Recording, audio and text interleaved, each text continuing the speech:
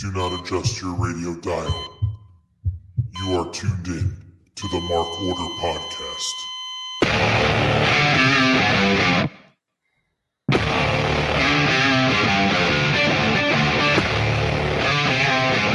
Join the Mark Order.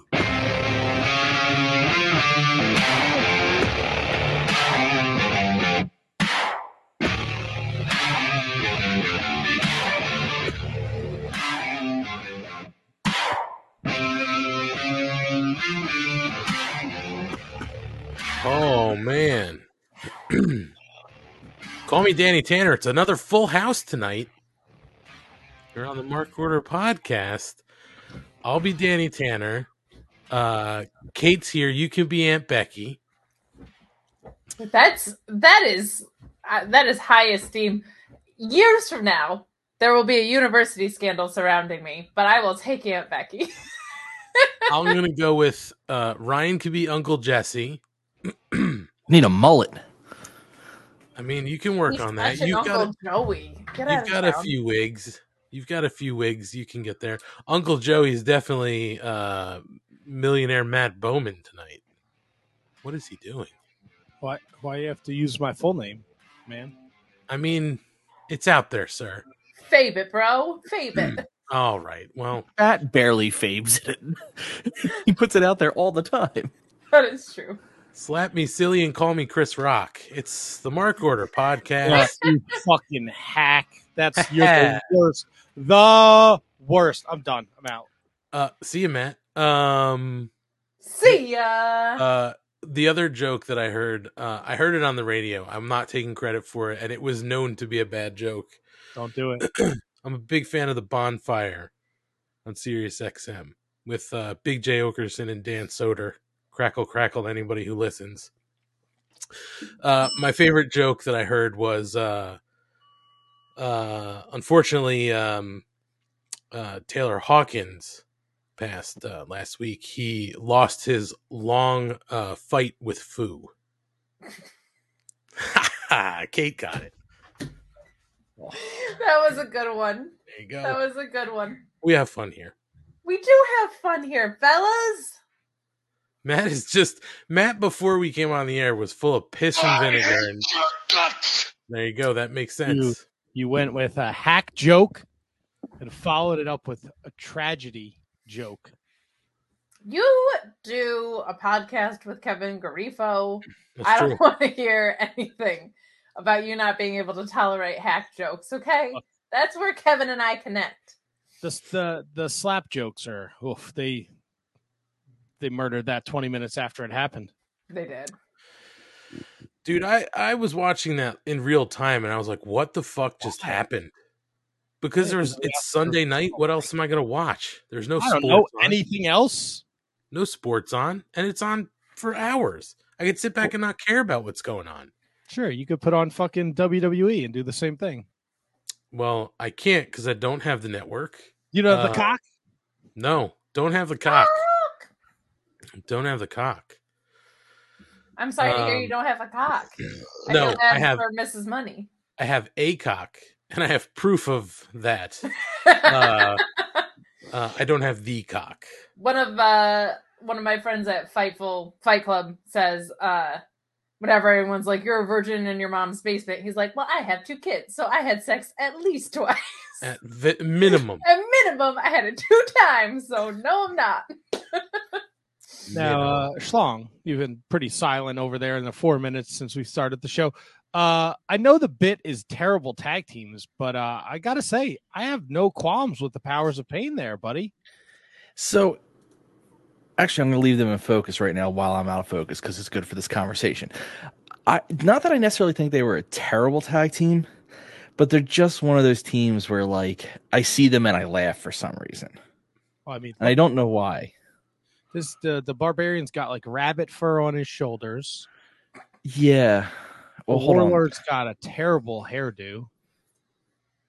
And then Mr. Fuji's running the show. That's laughable. It is 80s wrestling at its finest.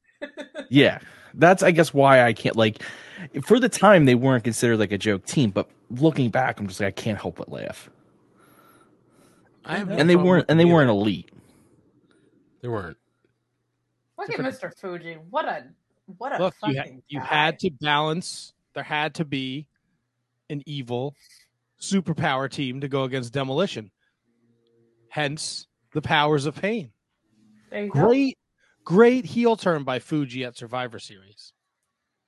That's good. I should watch that. I need Fuji stuff the to go watch. Stooge.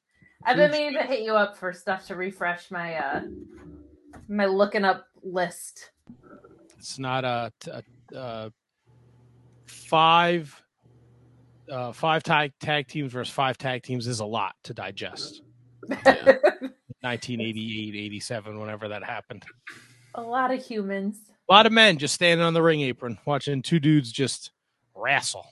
I mean, that's happened in AEW a few times. Yeah, this was those original run of Survivor Series that were they were unique, I guess. I'd say, like, watch your mouth. Don't say anything. I think the best years were like 90 through like 95, 96 of Survivor Series. Yeah, I mean, I think from the original Survivor Series up until like 97. I hate to say the screw job, but like the tournament in 98, I hated it because they mocked the Brett finish and the Gilbert. But this isn't a WWF podcast. This is an AEW podcast. We're live on the rant. Hey, we're live on the rant. Hello to you the guys one know that. person listening. You know what? They promoted it. So I That's said, good. well, I guess it's WrestleMania week. So Sure. Because we're Whatever that talking means. all about WrestleMania. it's a big week for wrestling fans, Ant Money. I mean, I'm with you. I have not watched any wrestling since last Wednesday. I feel great. Oh, good. There's Feeling good? there's too Feeling much. fresh? You can't do it all. It's impossible. And then if you do try it, you burn yourself out, and then it all just blends together, and nothing really sticks out, and it's just not my cup of tea. I'm Are good where I'm you at. excited for Super Card of Honor, though, Matt? I am excited for Super Card of Honor and the Impact multiverse show Friday night, and that'll probably be the only 2 things I watch from this week. Bucky. Yo, that Super Card. First of all, Super Card of Honor. I don't know why I thought it was Saturday. It is Friday. Yep. But that card is great. The World Championship Unification, Gresham versus Bandito, banger. Yeah, that's World Tag Team Championships, Briscoes versus the Top Guys, FTR, banger. Pure Championship, Josh Woods versus Wheeler Yuta, a lot of potential to be a banger. Interim Women's World Championship, Mercedes Martinez versus Willow, yup, sign me up. Then you get Swerve versus Alex Zane, yeah. Yeah. And then Jay Lethal versus Lee Moriarty. Yeah, that's a great card. I will plunk down money easy on that. Daniel Bryan yesing to all of that. What a great card. And they just announced Willow and Mercedes like yesterday. Well, because Deanna was supposed to be there, I think, and then is not. So, Tony really like. I was gonna say Tony likes the MMA style of interim championships instead of number 1 contenders. Well, they have to have. Well, Roxy left, right? So there's no. Deanna's the champ. Oh, wait. When did Deanna take the chance? Oh, that's right. to be Roxy, Yes. yeah. Yes. They seem to want to be keeping Deanna away from AEW programming. So I don't know what that's about. I don't know if it's an Impact conflict or whatever, but it's a little weird because I think there's a lot of people that would want to see her, but whatevs. I'm very excited about that pay-per-view. I think that's going to be probably my favorite thing of the weekend. So that's exciting. That'll be fun. Yeah, it's a great way to get it started. Rampage Friday night too, but I wonder if they're going to kill their own ratings with this pay-per-view. So I'm sure they don't care. The pay-per-view should be awesome. I concur. I agree. So what's happening with everybody here? Matt, what have you been up to besides not watching wrestling since last week? Doing the work, doing some working. Primed up for baseball season, ready for that. Been going to the gym. Oh, Yeah, feeling good. started collecting something else, so I got that Uh-oh. going on. Yeah. Decided I was going to jump back into the baseball card game. Oh boy. Ooh.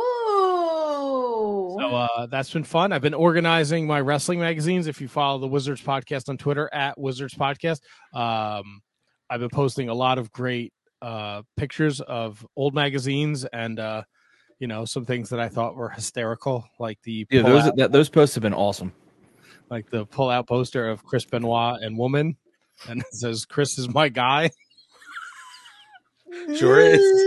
Didn't age well. Did not. But Did man, not. there's some great stuff in there, and so I spent the last 2 days just bagging everything up, like putting them in plastic and organizing them. So I think I'm gonna do more with because I have I don't know why or how I had Pro Wrestling Illustrated magazines from the 79 and 80, and I wasn't even born yet, so cool. I don't know how I got those. And I have That's so rad, though. I love that shit so much. And I have some really old WWF magazines from 85, 86 that I definitely didn't have as a child because I definitely would have destroyed them. Sure. So I had a very nice, productive weekend. I've been going to the gym with the wife, and let's get ready for opening day. And bikini season. You're trying to get in shape over there. No, I'm just trying not to die before I'm 50. So Matt's been working on his obliques, getting ready for baseball. That's right. Yeah. I mean, the weather this week fucked me because the last week I was going for walks because I have all these beautiful paths around me, the Patriots path. So I've been going for 4-mile walks. And then it got really cold and I was like, fuck this noise. I got to work in this shit. I ain't going out in it for fucking an hour and a half. Well, when you can get back on the Patriots path, do it. You're a great American. I will. I don't know why it makes me an American, but it's fun. You're a patriot. Concerns me the signs of they have the signs, the beware of the bear sign. Mhm. And They're your brethren, though. yeah, but I got my headphones in. I'm listening to the MLB Network or a podcast, and I just feel like they'd be nice I to get fellow back- bear. I get back here in the hills, bro. I don't. They have eyes. They can sneak up on me. They A do. bear. I don't know how do I call out if I get attacked by a bear? What do I do? Ask Masha Slamovich. Can I outrun a bear? No. Someone told me if you run downhill, a bear can't go downhill. Well, someone The person told wants you to is die. You're not supposed to run. No, it's supposed to go You're supposed to make yourself big. Yeah, I bigger. believe. So yeah, it's been good though. It's nice. I can keep up on the wrestling by just reading the dirt sheets. So I don't need to fucking try and cram 1,000 fucking hours of wrestling into my Monday afternoon. So it's easier. It's easier that way. I feel better. I was gonna say, did you just figure that out? No, but for a while I was enjoying. Says the girl who's going to spend 8 hours. Oh, I watching know. WrestleMania this weekend. I was enjoying watching NWA and Impact and stuff, but then my only day off is Monday, so to sit down, wake up and just start watching wrestling from the minute I wake up till the time I do the podcast, it sucks the life out of me. Yeah. So It's exhausting. If there's anything worth watching, I will decide what to watch. There you go. Makes complete sense. Yeah, and less Twitter for me. It's Yeah. successful. I'm barely on Twitter. Smart See, man. when I go in on Wednesday nights to throw up our promotional tweets, that's when I'm like, "Oh, you've been mentioned 8 times. Well, let's see if it's I anything tried to should put care you over, about." brother, with the Fozzy. You did. I responded tonight when I saw it. For some reason, I Oh. don't get notifications. All my notifications are on. They're set up right, but for some fucking reason, I don't get anything. Tell you, I shared a picture today from a magazine. Mhm. WWF checks. Like on. the cereal? What? No, Checks, like an actual check from 2000 where you could get Triple H on it or China or The Rock or Jericho. And I was like, man, I'd love to find somebody who fucking had. They're like, I'm an adult. I'm writing a Whoa. check on my wrestler check to pay the mortgage. I recently saw somebody I know whip out their debit card, Whoa! Didn't know where that was going. and it was Darth Vader, and I was I can like, dig that. I was like, Nice. what a nerd. Dude, go through these fucking magazines, man. I don't think the world ever see a time when the wrestling business was as big as it is. There was ads for the craziest, weirdest shit. I shared something today. You could mail away for 3 VHS or DVD Oh, on how to learn to become a wrestler. oh, okay. Not as exciting as what I thought you were going to say, but No. okay. But what? And then Conan endorsed it. He was like, "This is essential if you want to be a professional wrestling." I'm like, "What?" Conan know, Conan also endorses one of the shows on the network, so I trust him. You don't go to wrestling school. You just order these fucking tapes from the back of a PWI, and you're fucking good to go. Yeah. What? You're in, man. Fucking early 2000s. Amazing. It's perfect. That's fantastic. Who made the DVDs? Was it like Mike Quackenbush? No, I don't know who it was. Hold on, I just gotta. Matt mentioned it, so I just wanted to bring. These are the checks. I don't know if you can see them too well. Wow, look at Dwayne. Just staring at you while you pay your rent or whatever the fuck. And then that I'm assuming is the checkbook. You get the Brahma Bull on the front of the book. Oh yeah, Wow. My God. I want them now. Can we get them I now? still time have- to be alive. There's I a still Jericho have- one. Here's my boring checks. There's no Brahma Bull on this. I'm going to send away for some rock checks. I know. Mine just say Chase Bank. Boring. Mine are New York Mets checks. I I have don't know where my checks are. Like for my I can't tell you the last time I wrote a check from my personal checking account. Same. Yeah, I don't. No idea. That's why I still have. Dude, the checks I have my address from like 2 places ago. Yeah, they have my I'm address. like, from good luck finding me, asshole. My check address will when I lived at the apartment. Wow. I don't have rock checks. I have a rock bowling ball. Ooh. That is awesome. Yo, I how many pounds are you swinging down the lanes? It might be 10 or 12 pounds. I would hope 12 because I do 12.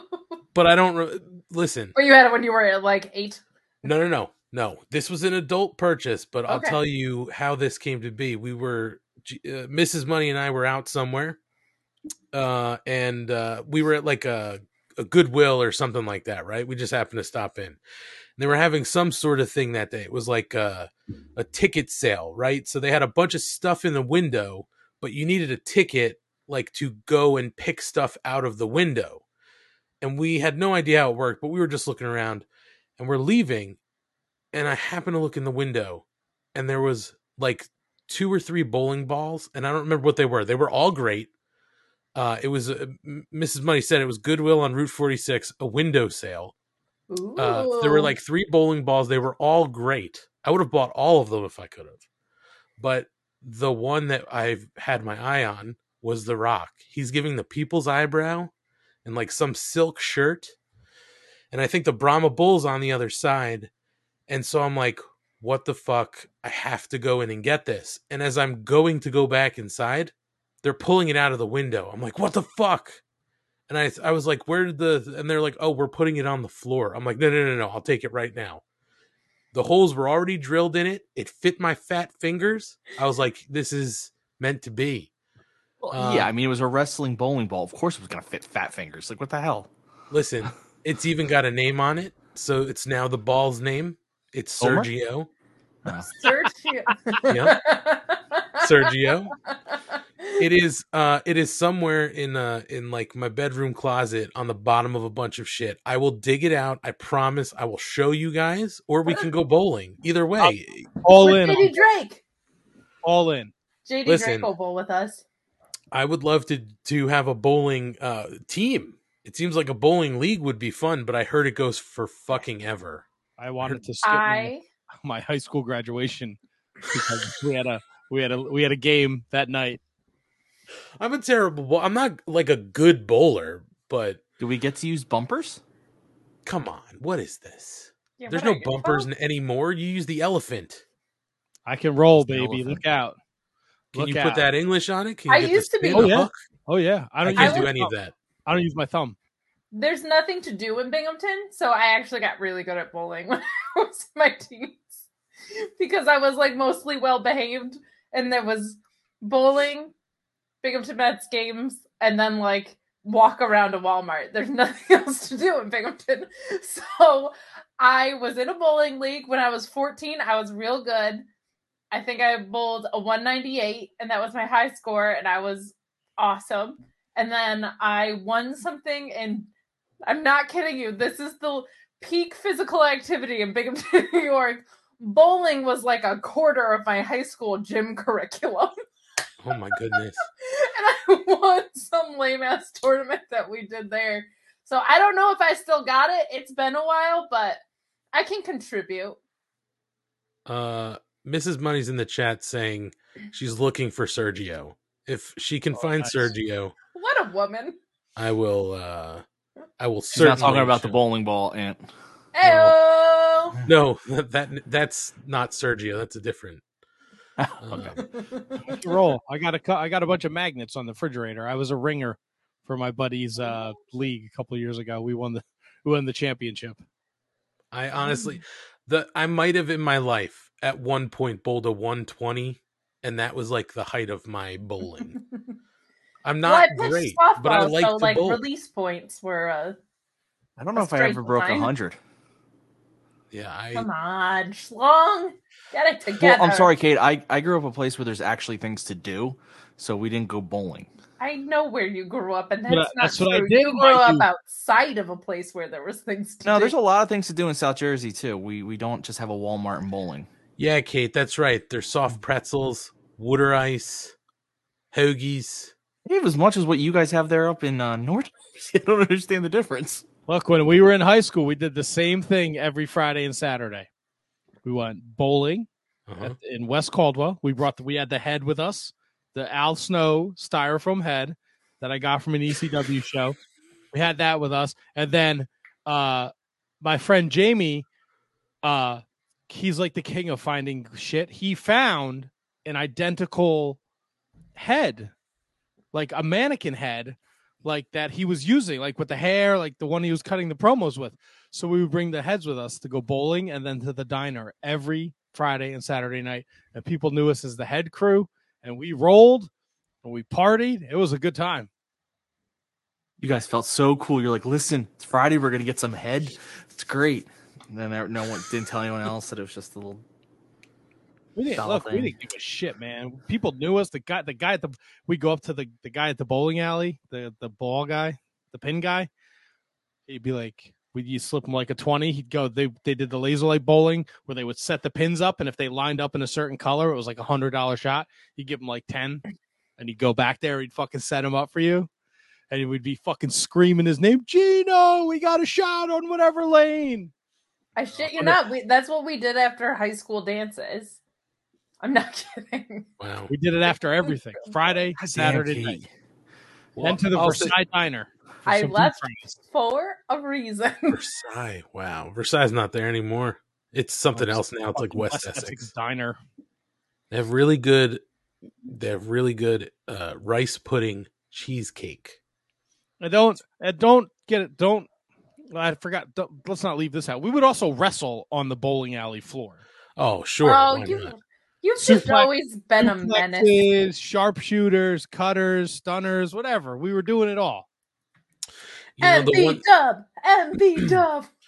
the one thing I regret is I saw a bunch of shows at Asbury Lanes before they made it all, nice. Yeah.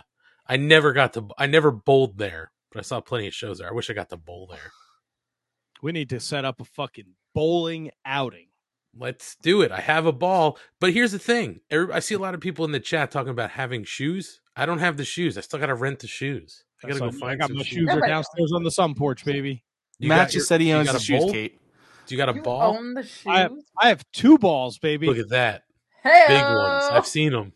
I got the one I clipped from the bowling alley, which has somebody else's initials on it. Uh-huh. Like Sergio. I think it's JAP, to be honest with you. Not even kidding you. And then I have one that I think I got from my brother. And then when I was like, at some point, he was like, I don't want this fucking thing. Do you want it? And I was like, yeah, I'll take it. Tony But I only is use- in the chat. Hi, Tony. This is way past his bedtime. It is. I meant to text him because I saw a really nice picture of Bruno Sammartino and Roberto Clemente making the rounds on the Twitter today. I meant to text it to him. I'll text it to you, Tony. Hey, Matt. Yeah, buddy. We got there. Got a big box here. I see that. I got a big box. Yes, I do. I got a big box. How about you? You don't know what you're saying. This is from Ringside Collectibles. All right. Let's see what he does. What's the fella get today? Ant's tone is like, let's make a deal. Now, this has already been opened, I can tell. Who's got a box? I'll cut you a deal. Anybody got something in a box? Door number 1, door number 2, or door number 3. It's door number 3. A Darby You get Allin this? The situation? Darby Allin coffin drop? Oh, Matt's going to look. Nope, Matt's going to. He's got 2 of them. I saw the other one. Oh my Of god. course. And he's got one that's open. Are they gonna kiss? Are they gonna make out? All right. This so kiss, this we're good, man. kiss. Wow. also got a Hey, tag Phil. team belt. Nice. A tag team belt. I got the one back. There's one back here already. That's for baby money at some point All to right. go with you- his collection. A father-son tag team. Of course. The Why not? monies. Did you get the action pack? Yeah, I got that somewhere over here. Giant barrel, a ladder, Yeah, it's over there. table, chair. There's also a sledgehammer. What are they going to do with that now? Let me be a sledgehammer. I like It my is- song better, Kate. Peter It's a big Gabriel, one, Matt. let's go write a song about it. Did you get the pop up? The pop up entrance finally came. I got 2 of them over there. Wait, Two of them. Can I'm you out of give us? space, bro. Can you give us a close up of that? That I actually really want to see. Jesus Christ! I'm finally fucking interested in this segment of the show. Okay. Look who's right on the cover. Adrenaline in the tunnel. Cody That's Rhodes. actually really nice. That's pretty dope. Yeah, They got cool toys now. When we were I mean, I Yeah. did WWF ring as a kid, but nothing like this. I didn't have any of that stuff. Oh, I had like the 1980s WWF ring with like the cool ropes on there. I'll tell you what. The Hasbro ring. Was that who made it? I don't know Mrs. what. Money in the chat saying, "Mr. Money, please buy me stuff instead of figures. Thanks." I'll buy her whatever she wants. I just need to know. I'll Gina, tell you you're welcome. I don't know how we're 27:32 into the show when he said, "I'll buy her whatever she wants." So there you The, go. You She go knows for that. this. Don't let her fool you. She knows this. She knows I'll buy her whatever she wants. Yeah, Lucky- Matt, it was the Hasbro lucky ring that I woman. had. Nice. Yeah, so I was talking with one of the guys I work with last night about baseball card collecting, and Rhiannon was with me when I purchased a hobby box for the 2022 Topps cards. Sure. And then we were talking, and I was like, Mark, these things, baseball cards are fucking expensive now. She was like, what? And I'm like, I was like, what did you pay for that box of cards? I was like, $150. She was like, $150. I'm like, yeah. You got anything valuable in there? You know what, Ant? I don't know. I'm waiting on my Beckett to show up. I have to, because you Wait a minute. have to pay to look up prices online. But are you waiting for a physical book? Yeah, of course I am. Come on. Wait a minute. Why wouldn't you just pay for a subscription online? Because I like to touch it. But that information will be out of date like No, soon. it'll come monthly. Okay. Yeah, he'll collect those too. Matt is collecting dead media. I'll tell you what, and I know nobody gives a shit, but I brought a hobby box. 24 packs, not Uh-huh. one double, dude. Well, that's good news. Yeah. So I almost have a complete set. I Chasing the high. I have a bunch of baseball cards somewhere, but I don't know where they are. They're very old. Yeah, see, that's my next thing. I have a box somewhere. So I have to find it. That's what she said. I hope not. Yeah, I hope not. Jeez. You should know where that is.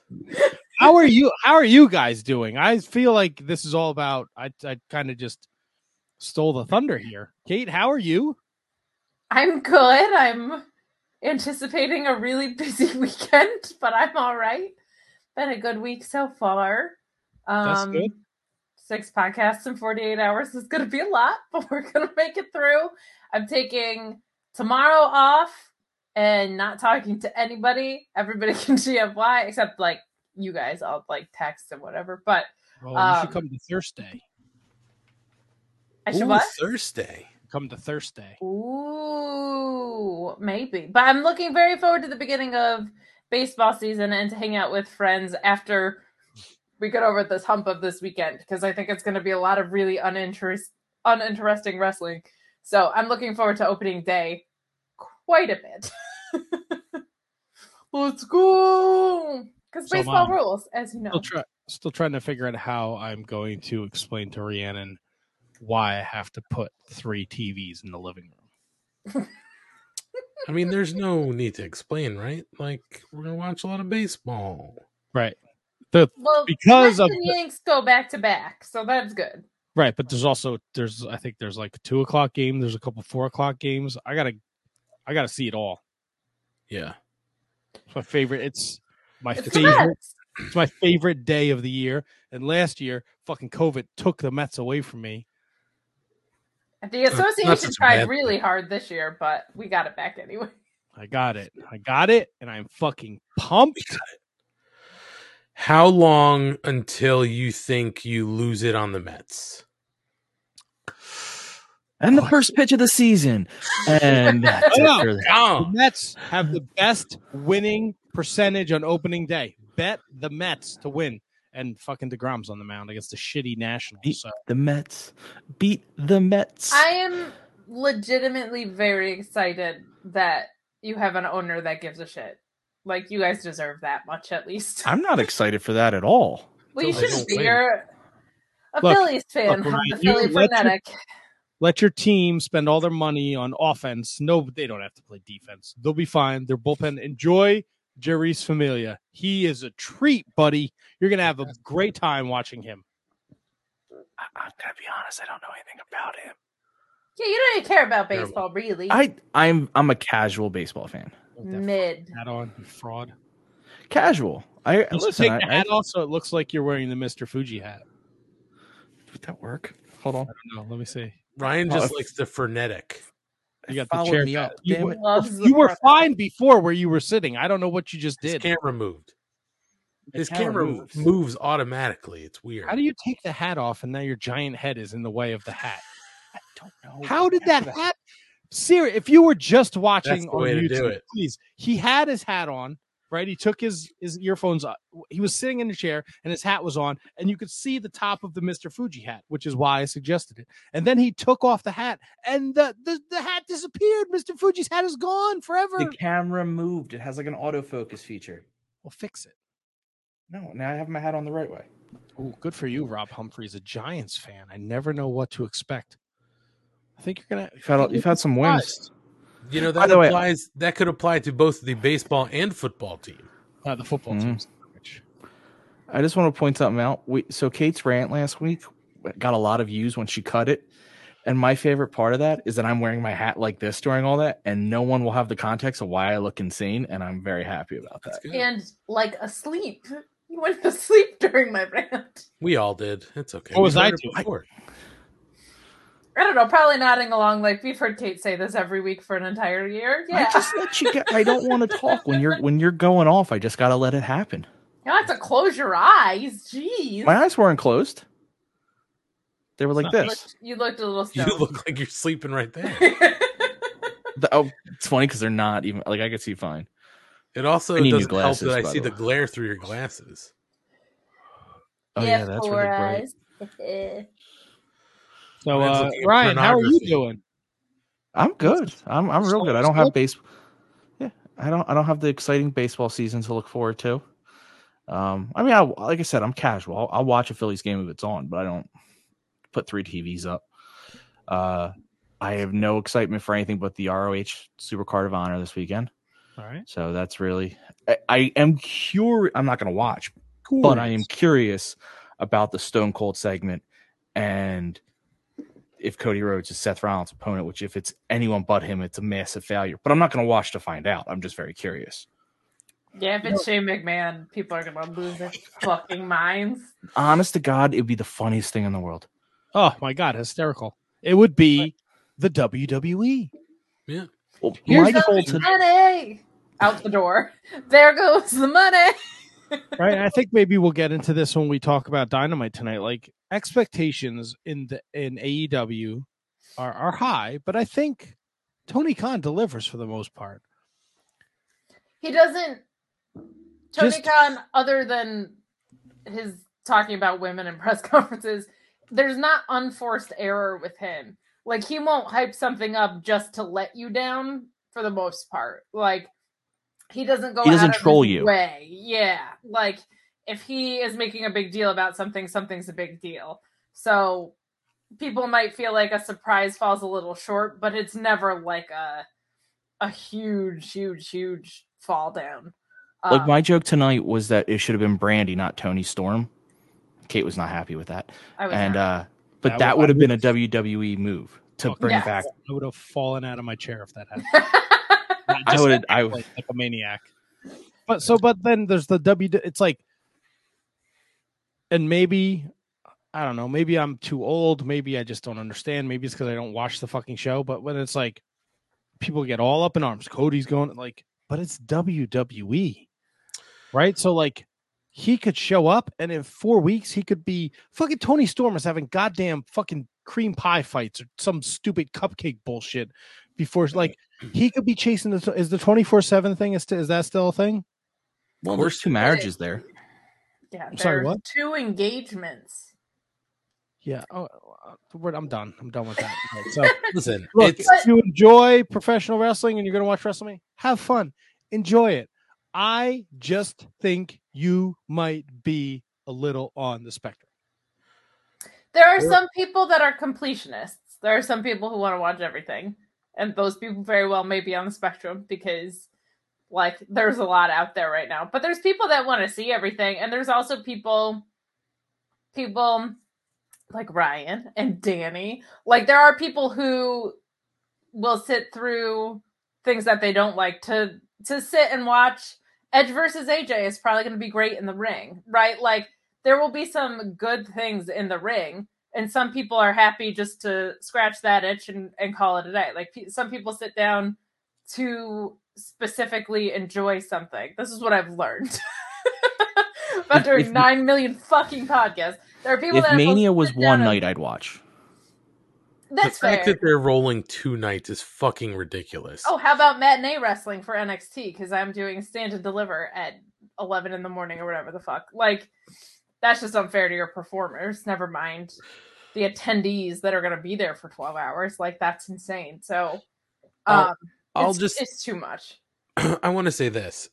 At what point, because I've heard a lot of people say, it's got to get better. So I'm like watching, like waiting for it to like, turn the corner. At what point do you give up? Because like I gave up. I was like, this isn't going to get better. I'm not going to watch anymore. Like, how long can you go on? Better. I don't think it's going to get better until they sell. Like, I do think they're going to sell to Disney in the next few years, would be my guess. And maybe then it'll get better. But they don't have to care because in the past 3 years or whatever, they have $1 billion from Peacock, and the Saudi Arabia deal is $500 million. So they don't have to care about the product because that's not where their money is coming in. So they don't give a shit. I think if the sale happens, things will change then. I give up the second Sean stops paying me. Like, I don't give a shit about pretty much anything that I'm watching on WWE right now. But it does go in cycles. I just feel like everybody told me when I started watching in 2009 that it was the worst the product's ever been. And I, since then, have become a smarter fan. But I think this is way, way worse. And I think most people agree with that too. Like, that, like, did I ever want to see CM Punk versus Kevin Nash? No. But did I want to see what CM Punk had to say? Yes. And here's the thing. WrestleMania is 2 nights and 17 matches. The US title and the Intercontinental title are not on the show. So, like, there's just no mid-card at all. And I always feel like the mid-card is something that I liked in WWE because I felt like those were the guys I actually wanted to see were there more often than not. Like, I like Dolph Ziggler, right? So, like, it's just hard to justify having seen every combination of the championship matches before and having no mid-card titles on there. Like Finn Balor's not on WrestleMania, but Logan Paul is. So it's it's not good. That was actually going to be my point, Kate. When you care more about putting celebrities into your product for a night than you do actually putting guys who, sweat and bleed for your product, then your fucking priorities are backwards.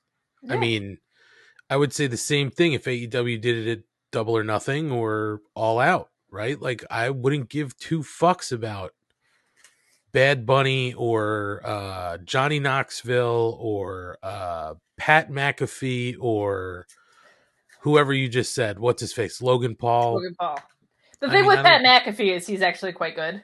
But Kate, I don't give a fuck. He doesn't wrestle on a regular basis. Like, why? You have guys like Finn Balor who wrestle. Yeah. He's not on the show. Well, I think a lot of people would argue that Pat McAfee should be. So that's the only reason I kind of balked at that was I think he's an exception where it's like his value is being underutilized on the announce table because he does get it and he's pretty good in the ring from what we saw. But like, yeah, I agree with you. I wasn't excited about Shaq, but then they did something really cool with Shaq and it was a short-term program and it wasn't on a pay-per-view, right? So I agree with you. And the fact that it's 2 nights makes that just even more egregious. Like the fact that Finn Balor is not on the show when you have 2 nights and 17 matches is absurd. And don't forget all the performances. Oh yeah. You got it's look, if you go back, it's spectacle now. They're selling the show, not the card. And the show sells itself, and it has forever. You go back and you watch Survivor Series from 1988, and they're telling you WrestleMania tickets go on sale this week, and at the Royal Rumble they're announcing where it's going to be. But now it's just, I understand it's WrestleMania. It is the biggest wrestling event of the year. But here's things I hate. I hate WrestleMania moments. I don't think everyone has to have a goddamn WrestleMania moment because it doesn't feel organic. It feels forced. Yeah. When you tell me 4 weeks ago that the women's tag title is going to be Team A versus Team B, and now we're 2 days out and there's fucking 4 tag teams in there, tell me a story between Team A and why do we have to shoehorn all these fucking people onto these cards? It's disgusting. Someone invited me over for WrestleMania Sunday, and I was like, I got to work all day, and I really do appreciate the offer. I'm not interested. He's like, well, Stone Cold's coming back. I'm like, he's going to fucking stunner Kevin Owens. Like, he's not going to wrestle a match. I get it. I get why people are excited for it. I'm not one of those people. I'm more excited to watch Zack Sabre Jr. wrestle fucking Naito. And if that makes me some smarty pants fucking wrestling mark or whatever you want to call me, so be it. But the WWE is just so... It's sterile. It's so sterile and gross. Like I'm going to be interested in seeing how many tickets they sell at the movie theaters. They're putting it in movie theaters now. Yeah, and they're doing it at Dave & Buster's too. That's like a new thing. It'll be a Dave & Buster's going forward, all these pay-per-views. Oh my God. Well, that I feel like is actually on the business side a very smart thing.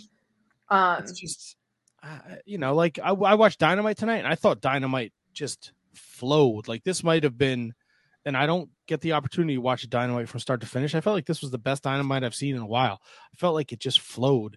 Fucking Raw was on at the gym the other night when I went Monday night after the podcast. I was on the elliptical for 35 minutes. I saw the end of a Happy Corbin Madcap Moss match. And then for the next 30 minutes, I saw 2-3 tag team entrances and maybe 4 minutes of a match between the fucking commercial breaks. I'm like, what the fuck is this? Matt, there were 15 SmackDown talents on the Raw Go Home to Mania. 15. That's why I sense. just doesn't. I want to watch AEW. I enjoy AEW. I enjoy Impact and the NWA and New Japan. I'm good with the WWE. Matt, I'm trying to cheer you up by making the hat, but I can't really get it to look right. It looks good. It looks like just stay like that all night. Don't move, Ryan. You look like Steve Austin after the '97 SummerSlam. Oh no! Good. Matt, back to your point about the expectations in AEW. I read a quick article on SI about they had some details around the sale of Ring of Honor, and there weren't a lot of firm details like numbers or things like that, but they did say that they had two plans for the March 2nd Dynamite, because the first plan was to announce the sale, but they didn't think it was going to go through. So there was a backup plan and a changed card. There were two cards they drew up for the night because they weren't obviously going to lead with a massive announcement if there was no massive announcement. So they had a backup plan, and apparently he still got it in his pocket, and he's planning to share it at some point.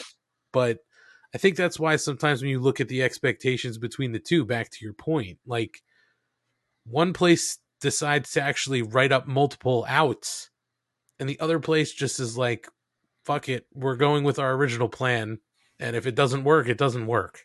Well, WWE also books heat on themselves and not characters. Like, the Cody shit is because they have been heavily hinting that Cody is going to show up every week.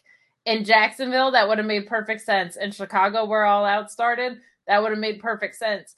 They will book heat on themselves as opposed to, like, telling a story that gets heat booked onto a character. So, Seth Rollins, God bless him. God bless that guy, has been trying his best with what they've given him. But people aren't mad at Seth Rollins. They're not angry at Seth Rollins. They're mad at WWE, where I think AEW tries not to book heat on themselves. I think AEW tries to book heat on characters. And even when there's been an underwhelming surprise, like, I don't think it ever outweighed anything that Tony Khan had suggested. Like, I don't think Christian isn't a Hall of Fame caliber talent. Everybody was just wondering if it was going to be, at that point, Brock or Punk, right?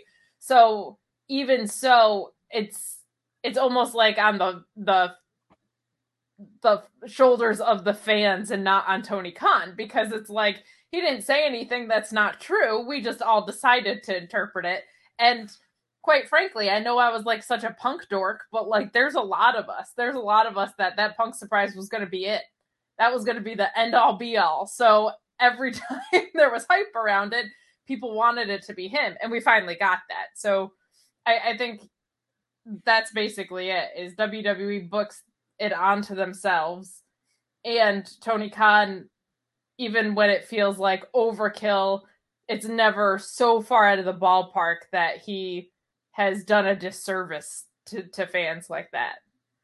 But that's just me. I also think wrestling fans as a whole need to calm down. Take, like, I understand the excitement, right? Like, Kate watched Revolution with me at my house, and I was like, holy shit, like, New Japan's in the States. It could be Okada. Like, but I was not upset that it was Christian. Like, you need to tone back your expectations, and you need to stop. Like, Christian Cage is a great fucking signing. He's an unbelievable person to have there, especially if you're trying to build your company with all these fucking young guys. Like, look, it would have been great if it was Okada or if it was Punk, or I can't even believe Brock's name was floated out there, but whatever, that would have been weird. But like, that's one of those things, like, take back the expectations, people. Like, and there's some people that Christian is a bigger deal to that have never heard of Okada, just because, like, I don't think that's true for most AEW fans, but you also have to understand, I think, that your expectations might be, there's a lot of people, I'm so glad Jay White was there, Matt, that didn't give, like, they don't know who Jay White is. They don't care. Whatever. They're lost. Like, yeah. They're smart. The smart fans. Oh, boy. It is, but like, because the smart ones are so vocal, I think people forget that there's a lot of people that maybe don't take it as seriously as a bunch of nerds that are doing a podcast at 11 o'clock at night just getting into talking about wrestling. You know what I mean? So, and that's something a business person has to think about across the board. I just want to make one comment here, and just Matt saying fans need to come back. One thing they could all do is be more like Matt, in the sense of, like, yes, I shit on Jay White, but Matt was legitimately excited about Jay White, told me who he was, so it got me excited about Jay White. Instead of gatekeeping and be like, you don't know this guy, so hate him, just be like, if you show your excitement and share your excitement, chances are other people are going to get really excited too. So they just need to back off of that. Like, oh, you don't know who Jay White is? No, I don't. Go tell me. I'm Yeah. willing to learn. Teach me. Well, and it's easy. Here we go. Back to my magazines, right? On the back of a PWI magazine, it was like extreme Japanese wrestling, never seen in the States. This was from like the 80s. You get $60 for a fucking VHS tape. And there's nothing extra. It's like Dick Murdoch's on there, Terry Funk's on there. Like, man, fucking 35 years ago, like if you wanted to see a fucking Fujinami match, bro, you had to find somebody who had a tape that's probably been fucking copied 1 billion times and just hope that you could get, you want to see Masawa Kawada? You better hope you know somebody that has that shit on tape. Like now it's like, to Ryan's point, you don't know who Jay White is? I'll give you 5 Jay White matches to watch. Check it out. You don't know who Toni Storm is tonight? I thought they did a great job, and we'll get into it, putting over her Stardom stuff. She was a fucking megastar in Stardom, and even NXT UK. She was fucking phenomenal. Ryan's looking great with his new hat. I got it better this time. Don't move. This is really uncomfortable. Now, like, if you see somebody and you're not familiar with them, just fucking throw it in the Google machine, hit the videos button, and you get fucking 10 matches right off the bat. And you can decide if you fucking like or hate this person. Not listen to all the fucking dorks on fucking Twitter, you miserable cocksuckers. Wow. They're the fucking they're miserable about everything. Yeah. Who's got time for that? Well, that goes two ways, right? Because I feel like Hook no-sold one spot once and everyone was like, it's the end of the world. But then you also get things like Suzuki's theme, right? And everybody, like, the Suzuki incident thing was so much fun. Like, it's fun if you don't take it so fucking seriously all the time. Like, you want to get up in arms, cool. But, like, keep in mind that it's wrestling. Nobody's gonna live or die by it. It's men in spandex play fighting. At the end of the day, that's all it is. Your minimum buy-in is that everybody who works here would rather beat the shit out of each other than just quit their job and go get a new one. That's the minimum barrier you have to buy into this. Like, relax. And look, if you're invested, if you're passionate about it, I get it. But at the same time, like, at the end of the day, like, Cody showing up on Raw or not, or he shows up fucking Ring of Honor or the fucking Moon, whatever. The end of Cody Rhodes ain't paying your fucking bills, bro. Fucking relax. Take a deep breath. You don't need to go on fucking Twitter to say all these nasty, mean things to fucking people just because you're behind. Stop. I want to hug you. It's gonna be okay. No, you don't. You're right. I probably don't, but I'd like a virtual hug or like pay someone to go to their house and hug them. There's a service. Like prostitute. See Matt at a show. Come just say hi and give him a big ol' hug. Don't even say hi. Just hug him. Don't fucking touch me. Don't even bother with. Well, that changed quickly. I don't want to be touched. You just said I want to hug you. I want to hug the Miz. Someone who like sits alone and is like angry at the world, and he's like, Kate's like, I like Danhausen. They're like, you're a fucking mark for fucking Danhausen, and your bangs are stupid, and you work for Fightful, and I hate your guts. And it's like, what? All that's true.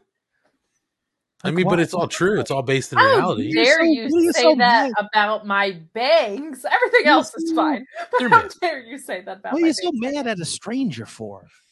Well, but sometimes it is. Sometimes it's fueled by the guys in spandex. I mean, people see what's said and they go out and they run with it. I mean, listen, Rollins was just on a Sports Illustrated podcast, and he's talking about how what AEW does is lowbrow and work, tacky, and desperate, and while I agree with some of the things he said that they haven't surpassed, AEW hasn't surpassed the WWE, I agree with that. From a metric standpoint, from ratings or buys, yes, he's right. They haven't surpassed them.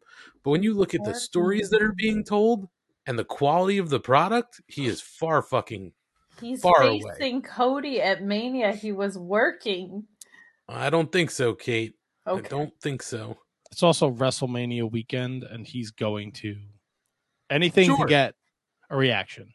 Sure, but my whole point is that will be taken by the Twitter trolls and ran with, and it will be fuel for the hate. The tribalism shit is amazing to me. Like, even today when I said anything about the women's division, like there are some people that I just can't say a bad word about AEW, or they will just go berserk. And same with WWE. It's both sides. But it's just hilarious. Like, even when I say, like, this is mostly really great, I just wish they had done this, that, and the other. They're like, well, Tony Khan's not clueless. Blah, blah, blah, blah, blah. I'm just like, bro, I never said you couldn't have your opinion. And that shit swings both ways. Because I'll say the exact same thing about something in WWE, and they're like, yeah, fuck that place. And I'm like, the same thing is happening on Wednesday nights, too. We've been critical of AEW here. We've been very critical of their women's division and the way they've handled a lot of stuff. Like, we are not, everything is great because it's AEW. I feel like we're pretty fair about what sucks. And if you need to see what sucks, check out last week's episode when Kate goes on a 45-minute rant about the women's division for the 10th time. I mean, we're critical here. I mean, we can be critical and still be fans, but listen, Danhausen would have been so mad. I swore so much. The only credit I'm going to give fans, the wrestling fans, and I'm not really giving them credit, mind you, is that this is fandom in general. It happens across anything. You go to sports, go to entertainment. As soon as someone becomes really passionate about it, they make that fandom define their personality. And as soon as you do that, as soon as you make it personal, and this is who I am a fan of this, then any assault on that thing, you view as an assault on you. And buddy, that's just not true. An assault on WWE, like, it's not the same thing. You can hate WWE. You could be the biggest WWE fan in the world. If I say WWE does something dumb, I'm not insulting you. I'm criticizing a company. And chances are we're not taking low shots. We're not being mean about it. You're just making a comment. Like, it's okay, guys. Relax. No, I am. It's extremely personal with me and first name bunch of numbers on Twitter. I will say, I think egg profile photo. I think the pandemic has definitely heightened, like in the restaurant industry, like, people just don't know how to, like, it sounds crazy because I never stopped working, right? But there's people who didn't leave their house for fucking months and they didn't talk to people. So people come out now. They don't know how to talk to people. They don't know how to interact. It's like riding a fucking bicycle again. Some people are just flat out fucking rude. Yeah. And you kind of have to give them the benefit of the doubt because, like, you've probably been inside for like 18 months. It doesn't give you the right to be a complete fucking douchebag, but I get it. But you need to, like, take a fucking breath, bro. Everything's gonna be okay. Yeah, we're gonna have a couple year reset, I think, where, like, people have to learn to be people again. Not that fucking hard. That's right now. It never gets better. Hey, Ant, how are you doing? I'm fine. Because I got Kate, I got Ryan. We're all over the place. People are loving it. We are. Asian Joe was over here. He said something really good. He said this segment went all sorts of places. Bowling, trading cards, WWE talk, collectibles, etc. This is why I love this podcast. Thank you, Asian Joe. Now we're going to catch up with Ant Money. Then we're going to talk about All Elite Wrestling, Dynamite. Well, we're also going to do a commercial break, right? Because I got to go to the bathroom. Yeah. I thought the figure talk was like your bathroom break. Oh, I'm going to start using it that way. That's a good thought. But I don't want to go now because I want to know how my friend Ant is doing. Good. A lot of work. I'll tell you guys about that off air. But work, a lot of work. I saw work. I think I saw my second movie in a week over the weekend. Went to see another movie. So last week, I think I said I saw The Batman. There you go. I finally saw that. I thought it was very good. But I did see a movie called X with Mrs. Money over the weekend. About DMX? No. It was I guess it was a horror movie about this group in Texas in the 70s. I guess this guy's a strip club owner. He feels like the best way we can get a quick buck is to make our own like porno movie. So they go to this like ranch where they rent a house and do this, but then all sorts of fucked up shit starts to happen. So it was pretty interesting. It was very much like almost like a Texas Chainsaw Massacre. Thought it was pretty good. Is it based I've on? I've seen the trailers for that. It's not based on a true The story. film is loosely based on a true story. Yeah, somebody went to a house in Texas once to fill a porn. After that, totally made up. Yeah. Somebody in Texas rented a house once. That's it. This told me Project X, not X. I'm sorry. Stupid. Project X is when those kids started that party at that house. I wanted to see I wanted to hear about the murder. No, it's not really a murder.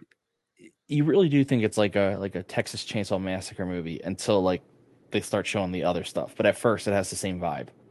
It is the movie I just saw, X. It does, Ryan, have a Texas Chainsaw Massacre version, like, look and feel to it like that, right? Like the way it's shot, it sort of looks like 70s, film and stuff like that. So it was pretty cool. And then really, I don't have anything else to talk about beyond that. I don't do 8 hours of podcasts a week. This is it. Just 3 hours once a week. Smart. Yeah. How's that request for opening day looking, buddy? Oh, it's approved. It's just a matter of if I can get through enough work to be able to watch baseball all day. But I have the day. You can bring your work with you. I'll have peanuts, popcorn, and Cracker Jacks. Now, are the peanuts in the shells? Can I just throw them on your floor? I don't care if I ever In the get- shells. What kind of fucking fraud do you think? Of course they're in the shells. Okay, so as long as I Get can throw them on your pistachios. floor, then we're good. I prefer you didn't, but if you have to, you have to. I got a broom. It's fine. That's what I'm going to do. So I roll have that a carpet up. question. Yes, All right. Kate. If it's nice out, are we gonna watch on the porch? Oh Or yeah. even outside? That could be fun. All right. Matt We has a could- nice setup for those of y'all. We who did don't get know. a projector for Christmas. Ooh. I don't know if Maybe set up a batting cage. Oh, Yeah, can we set up a batting cage? I have to go to the batting cage. I got asked. Baby Money's playing T-ball this year. So I've never been on the parent side of it, but apparently you have to volunteer your time. So you don't have to pay so many of the fees. Oh, So like last weekend, I did 3 hours of raking fields. Yeah, that was cool. But I thought you just meant they were gonna do the thing that my dad always got suckered into, which is like, you're an assistant coach now, or you're the umpire today. They're still working on that, but I might not be able to do that all season. So they're like, if you do 3 hours of volunteer time, you meet your criteria. You don't have to. So I did my 3 hours, one shot. I'm on the list. My God, But where are you? In I did meet prison? somebody.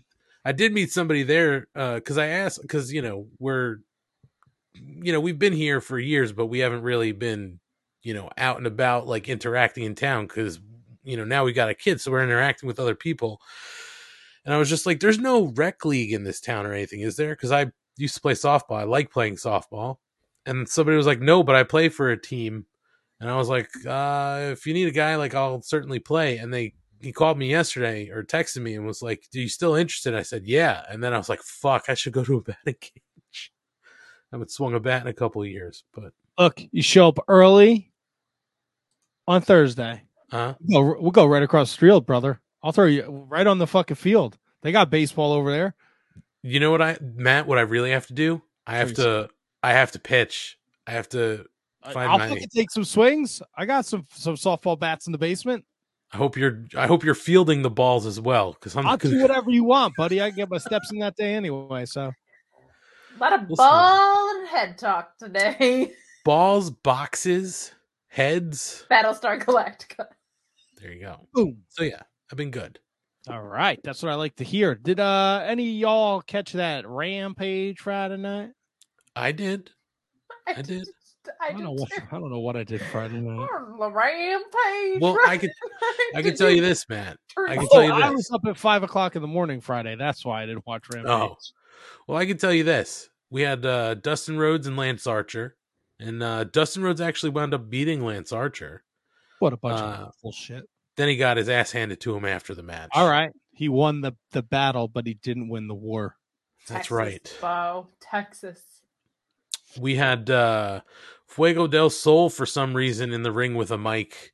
Yeah, And don't then get he me got his started. ass. I got a lot. I got fucking issues with it. Why is he teaming with the fucking Dark Order on Friday night?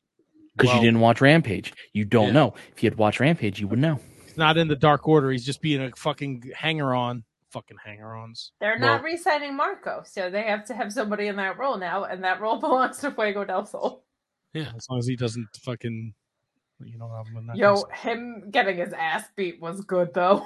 It was by the House of Black. It was great. House of Black fucking destroyed him. They did. So that was a cool segment. There was a Lambert. We're not going to talk about that. Red Dragon. What? That's your guy. It's not my guy. I heard you're a big Um, Lambert fan. Red Dragon defeated the Dark Order, 5 and dime. We also had Nyla Rose defeat Maddie Rankowski pretty quickly. And what I thought was maybe the best thing they've done since the Jericho Appreciation Society.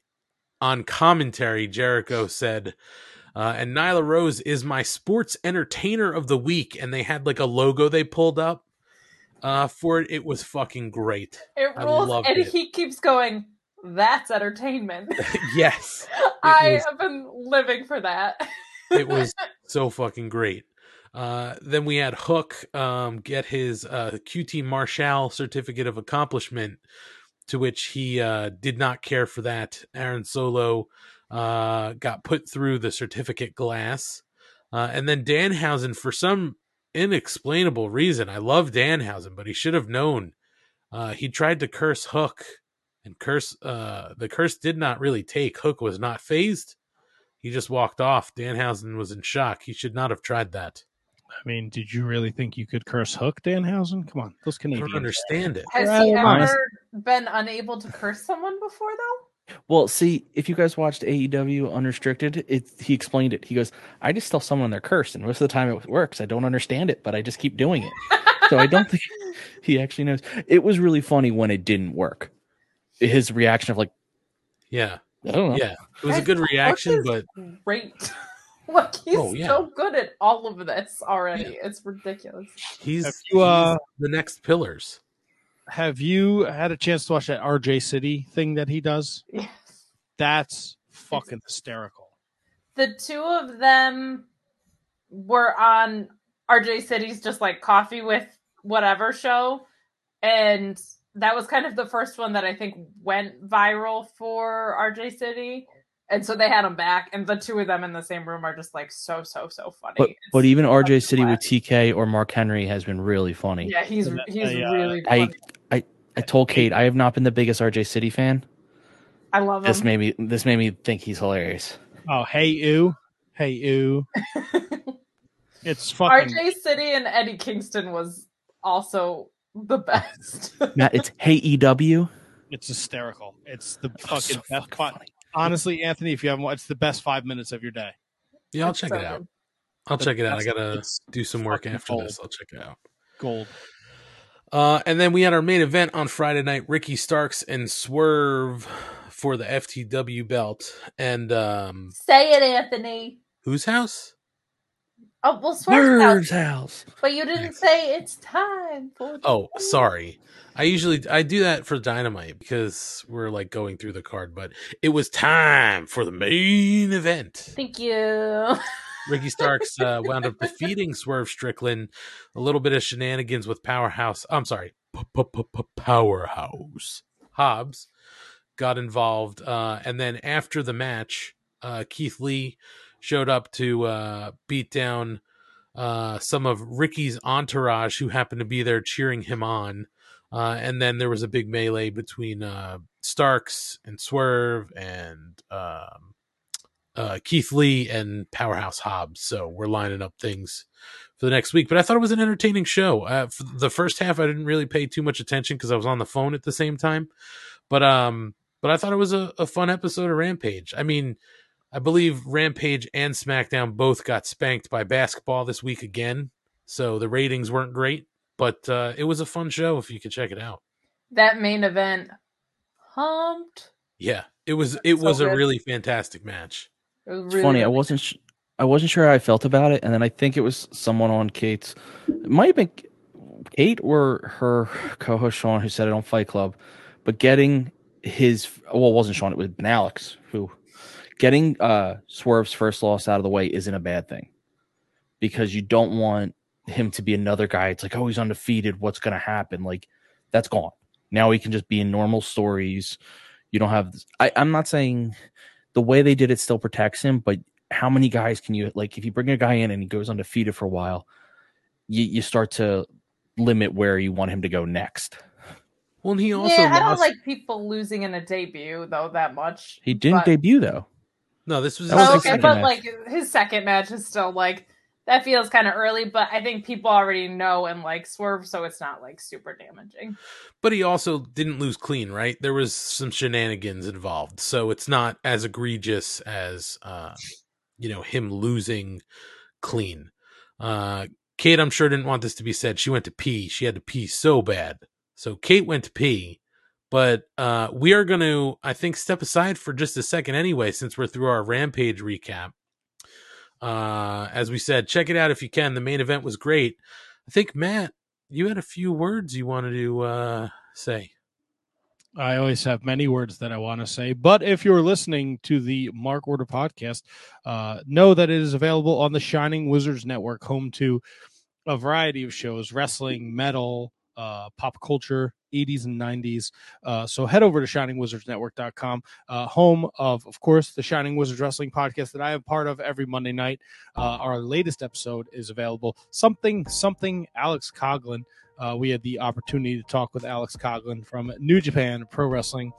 He's out there in the LA dojo. He's one of the big four with Carl Fredericks, Clark Connors, and Gabriel Kidd. We had a great talk with him. We also talked some WrestleMania and had a really nice conversation about Triple H and if he is a top 10, 15, or 20, in our opinion, in the history of the WWF, WWE. And then we did a great down the aisle, which, if you're not familiar with the Shining Wizards, I pick a random show live on the air, and I just go down the card, and we see where it takes us. And it took us all over the place. It started with Evil Snack, and it ended with the Pitbulls. So definitely check it out, the Shining Wizards Wrestling Podcast, over there on the Shining Wizards Network. The Inconclusive Breakdown, they are a pop culture podcast. Their latest episode, Game Over, is available. They talk Ukraine, Triple H, Trump, Biden, Taylor Hawkins, so much more. They have a top 10 movie quotes, and they answer your questions, so check them out.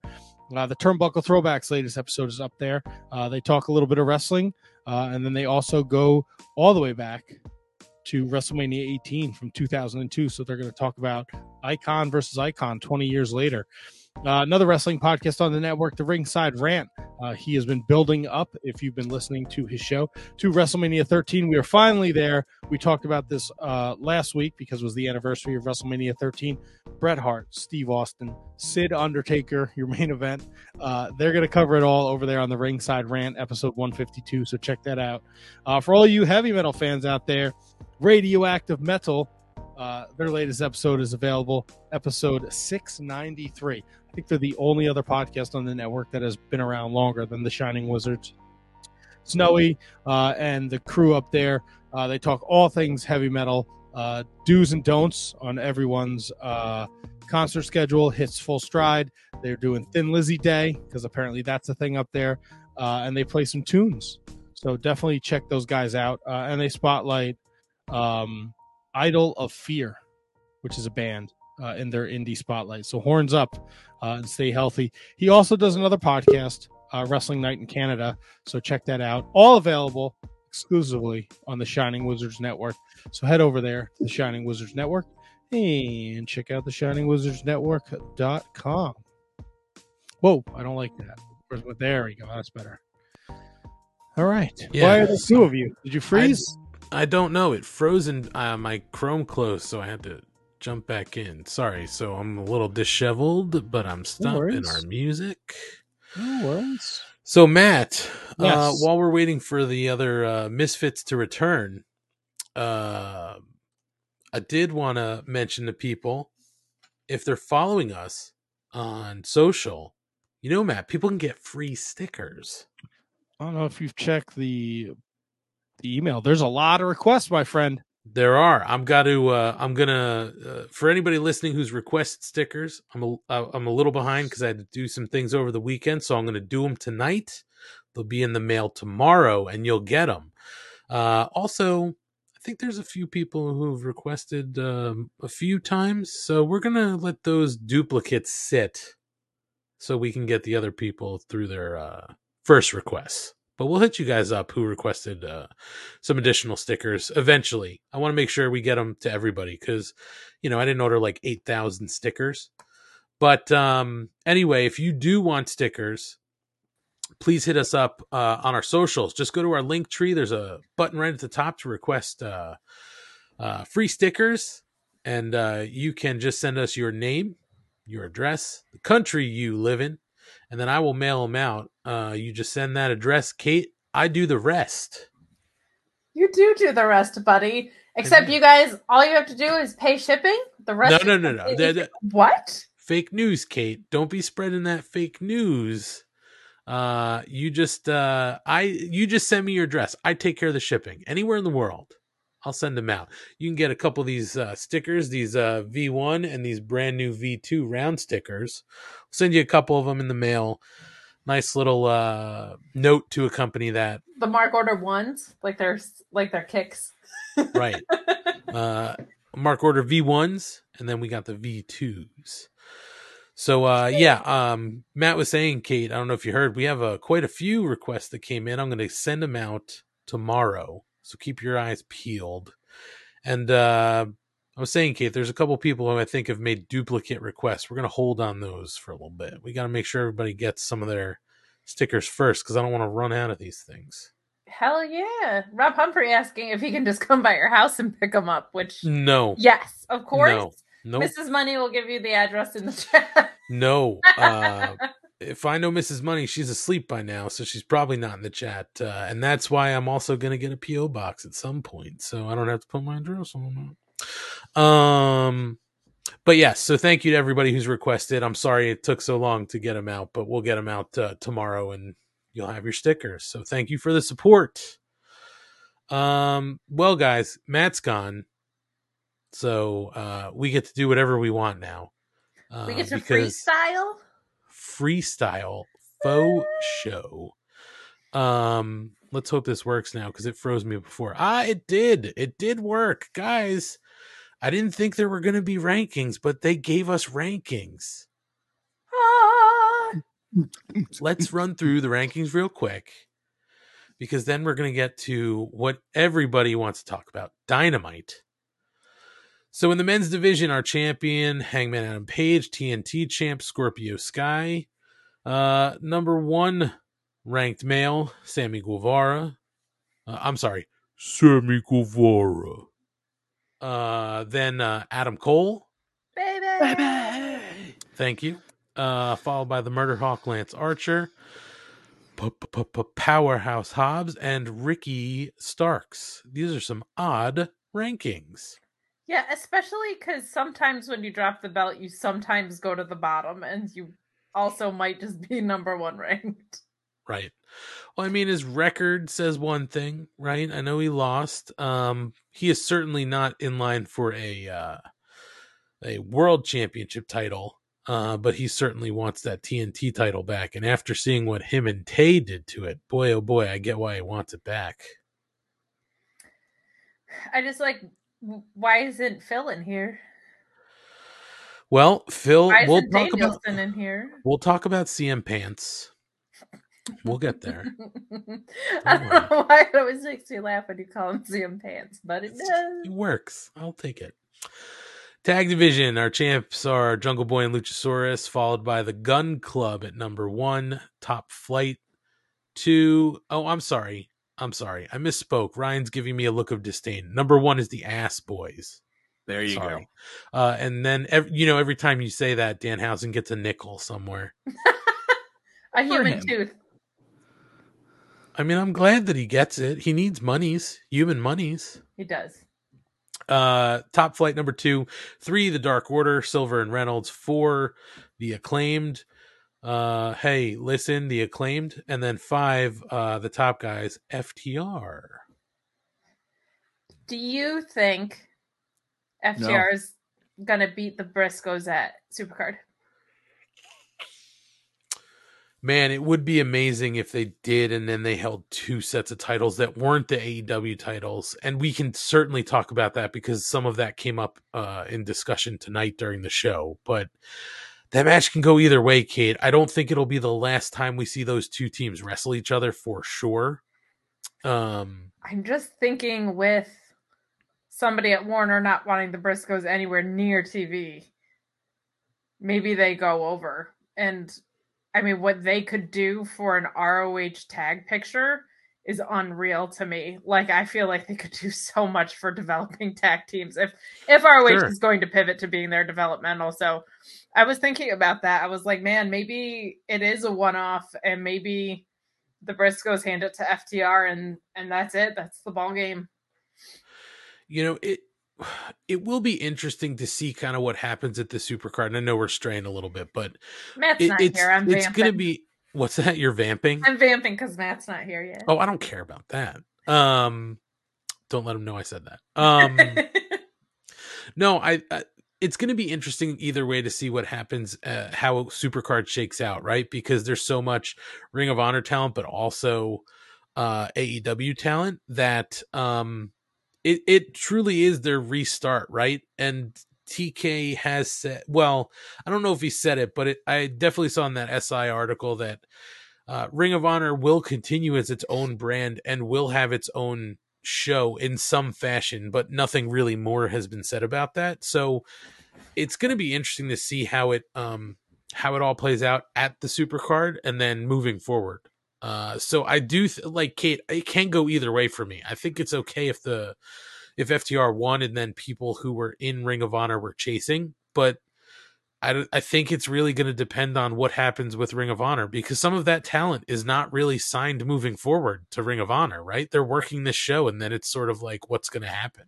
Yeah, a lot of it is, I think. So it'll be interesting to see what happens. Let's get to our women's division. Finally, Thunder Rose is our champ. TBS champ is Jade Cargill. Number 1, Nyla Rose. 2 Deeb. Oh, yeah. 2 Deeb. 3 Layla Hirsch. 4 Dr. Britt Baker. D. M. D. And did I tell you I got her bobblehead? You what? You can find it. Number 5. I know Ryan usually likes to stir it up. Number 5 is Velvet. He's not stirring it up because he's not paying attention. But that's no, okay. your audio went funky. I was just sorry. My shit. I told you guys. You guys weren't here, but I was telling Matt. He's in the middle of his read, and all of a sudden, my Google Chrome goes not responding. I was like, oh motherfucker. So I had to close it and jump back in. Matt also likes to do the stirred up motion. Matt loves the stirred up motion. There he goes. He's stirring it. Matt's stirring it up. Yeah, it was great to see him do it while he was trying to move his seat forward too. So I tried to do like a. You guys saw. I got a little. Where did that come from? Pro Wrestling Tees or a shop AEW. Oh, you bought it. You not look like her head. No. Well, her head's not that big. It doesn't even look like her face. I understand it's not to scale, but that does not look like her face at all. It's number 281 of 300. 281 of 300. Wow. So Matt is 1 of 300 with that. 2 of 300. Excuse me. You got Matt. 2 Britt Baker bobbleheads. Yeah, I of course he did. What's wrong with you? Oh my God. It is no cruise director, Mike. Thank you, Asian Joe. It's certainly not. Certainly not.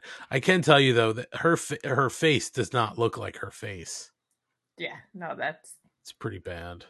Doesn't look like it's not the worst. It's not the worst like face on something. Oh, there's Cruise my best friend, Cruise Director Mike. Oh yeah, what's going on? AEW Dynamite. That's entertainment. The influencer. It is entertainment. He's an influencer. I can't I wait to don't see like him. how well you two teamed up on that. Look, it's just a synergy with Cruise Director Mike and I. Guys, do you want to see, since we were talking about how Britt Baker, Do you think there's an Adam Cole one in the bobblehead's kiss? I mean, you can make them do whatever you want, Keith. They're Matt your absolutely toys. would make them kiss. That makes them do over the clothes stuff all the time. No. Don't be weird. So you guys know, like we were saying, that face doesn't match. Have you guys seen Scarlet Witch, or I'm sorry, WandaVision or anything like that in the I Marvel have universe? not. Okay, I but have. you know what she looks like, right? You know what her face looks like, No. Yes. right? Okay, Ryan, tell me if this is a figure. Tell me if this figure that was created looks like the Scarlet Witch's face. Who is it? It's one of the Olsen sisters. I can't remember which one. It's Elizabeth Olsen. That literally looks like my face when I shit my pants inches from the toilet. You know, on The Office, when Will Ferrell gets hit with the basketball. That's it. That's it. Wait. Do me a What's it? favor and go back to that last picture. You can even do that one. Does she have hard nipples? Yeah, she definitely has nips. You Yeah. fucking pervert. Fuck. Come on, there's Listen, I don't even know how you see anything but the face. Well, once the face is bad, I start looking for all the other flaws, and I noticed that they made a doll with hard nips, which is just insane. This is terrible. This she is looks, the worst face She skull. This is really the does look like she beginning- just farted. This is the beginning of Shawn Michaels' eye. Like she's they're No turned wonder it's in. starting to go on. They're gonna start to drift. How do you see this as your scan? It's terrible. I don't. Why It am I doesn't even look participating like. in figure talk? Can we move on to Dynamite? Because this isn't really figure talk. This is like insanity. It's the lady spooktacular. This is terrible. It's really bad sculpt. I don't even. I would love to know how long they worked on this. She's a Not cute long. gal too. Not long enough. No, it's bad. I just figured since we were Nobody- talking about how bad that Britt Baker face had looked. Yeah, some of them are not. She didn't look like she had Down syndrome. No, well, I'm hoping the Eddie Kingston one looks nothing like the one they posted from. Like Bully Ray, because that's who that looks like. Oof. Partner, it was not good, partner. No. All right, guys, let's talk about Dynamite tonight. 'cause Yeah, it was a let's good do it, episode. buddy. We let off with CM Punk and Max Caster. CM Shorts tonight. CM Trunks. Sam Trump. Yeah, trunks, not shorts. Baby. Excuse They me. listened CM last Trunks. week, and he was like, "They need me in the trunks. Ant needs me in the trunks." So I was texting with CM Punk, and he was like, "This one's for Ant." See, people listen to me. He's a good guy, that Phil. Well, He was like, "I ran into Matt at the post office White Castle last week, and this That's week true. I'm wearing." Matt, any other odd dreams, or was that the last weird one? No, that was the last weird one I had last week. All right. Well, anytime For you now. want to talk about your dreams and we can look up what they might mean, we could certainly do that here. Oh, absolutely. Look, I don't hold anything back on either of the podcasts that I do. Clearly. so don't worry. All right. CM Trunks versus Max Caster. CM Trunks wins by submission with that Anaconda Vice. Post match, he's getting interviewed by Tony Schiavone. And Schiavone said, "What was that thing you were doing last week? That little gesture you were making?" And he says to the crowd, "You know what that means." Before, what was that, Kate? Were you doing a different gesture? I was doing Oh, a different boy. gesture. I was rolling dice. Sure you were, because everybody rolls dice towards himself. Yeah. Oh my god. So Punk asked the crowd about the Universal Belt gesture before saying he doesn't know who's going to be the champ in about a week's time, but he knows there's a lot of gray in his beard and scars on his head, and before his time in AEW is over, he will be world champion. Kate, you're the resident CM Trunk mark. What do you think of the match and his basically his title, proclamation? Yo, listen. I thought this match was a solid opener. The story here is mostly what happened after the match. I think Punk going for the title is going to be great. I think he's gonna dethrone Hangman and turn heel, and we're gonna get a Summer of Punk. But either way, I think that program is going to hopefully make the Adam Page haters, not even haters, but the people that think his reign has not felt significant. Hopefully this will be like a nice story to dig into. Little things that I liked in this. I really, really liked that he acknowledged that Battle of the Belts is coming up. He said, I don't know who's going to have the strap. It could be Adam Cole, or it could be, what he said, it could be looking down the barrel of some cowboy shit or something like that. Like, that was a really nice line, but I always appreciate Staring down the barrel of a 45. Sorry. You just gotta plow through it, Kate. Just plow through it. I just feel so threatened that someone else is making worse puns than I am. But I always appreciate things like that when wrestlers acknowledge, like, that feels like a foregone conclusion, but, you know, either option is on the table. So I thought the promo after was great. I think the Punk heel turn is inevitable. I think he should do it as champion because he's a 43-year-old guy. Like, pull the trigger. But match was fine. I'm excited to see him go for the belts. These one-offs have been serviceable until then for Punk. I'm glad they're not like wearing out another MJF thing. Just let that move on for now. And yeah, this was a decent start to the show. Well, to juxtapose that, Matt, you are not a huge mark for Chicago mid Punk. What did you think about the opener? I thought it was a good opener. I have a kind of a different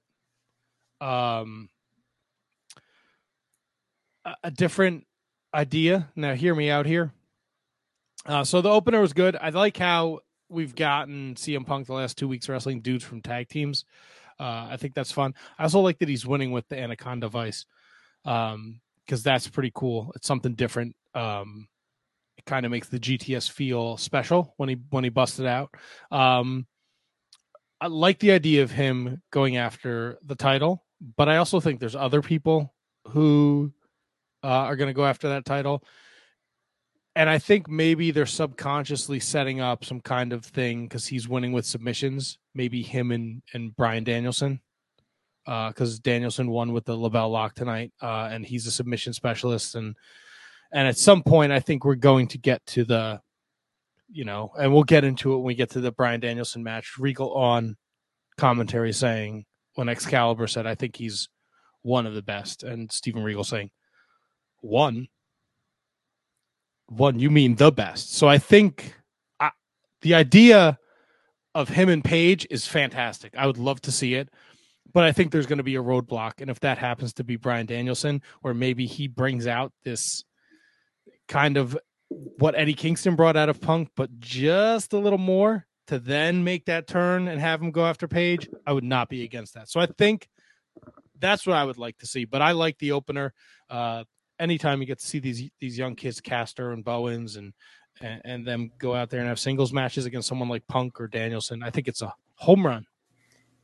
High five, Kate. I'm sorry. Do you think your next champion is MJF then? Because that's where my head goes if it's not. I don't know. I'm interested to see how this Adam Cole, Adam Page thing plays out. And we'll get to that later too. I'm kind of all over the place. I don't want to jump ahead. I know we have a format, so I will defer to Ryan. Ryan, what did you think of this match? Love that. Just throwing the ball away. Well, I don't want to fuck up the flow, man. No, it was fine, but it was a good match. I do want to point out Max rhymed voiceless with moistless, and that was just, I did not see that coming, so that made me laugh really hard. He obviously did the Will Smith joke, but after that, it was pretty funny. I like that it was Max and not Bowens in this match. I think Bowens is the better wrestler, but I think Max was the better for Punk for whatever reason. I think the how do I want to say this?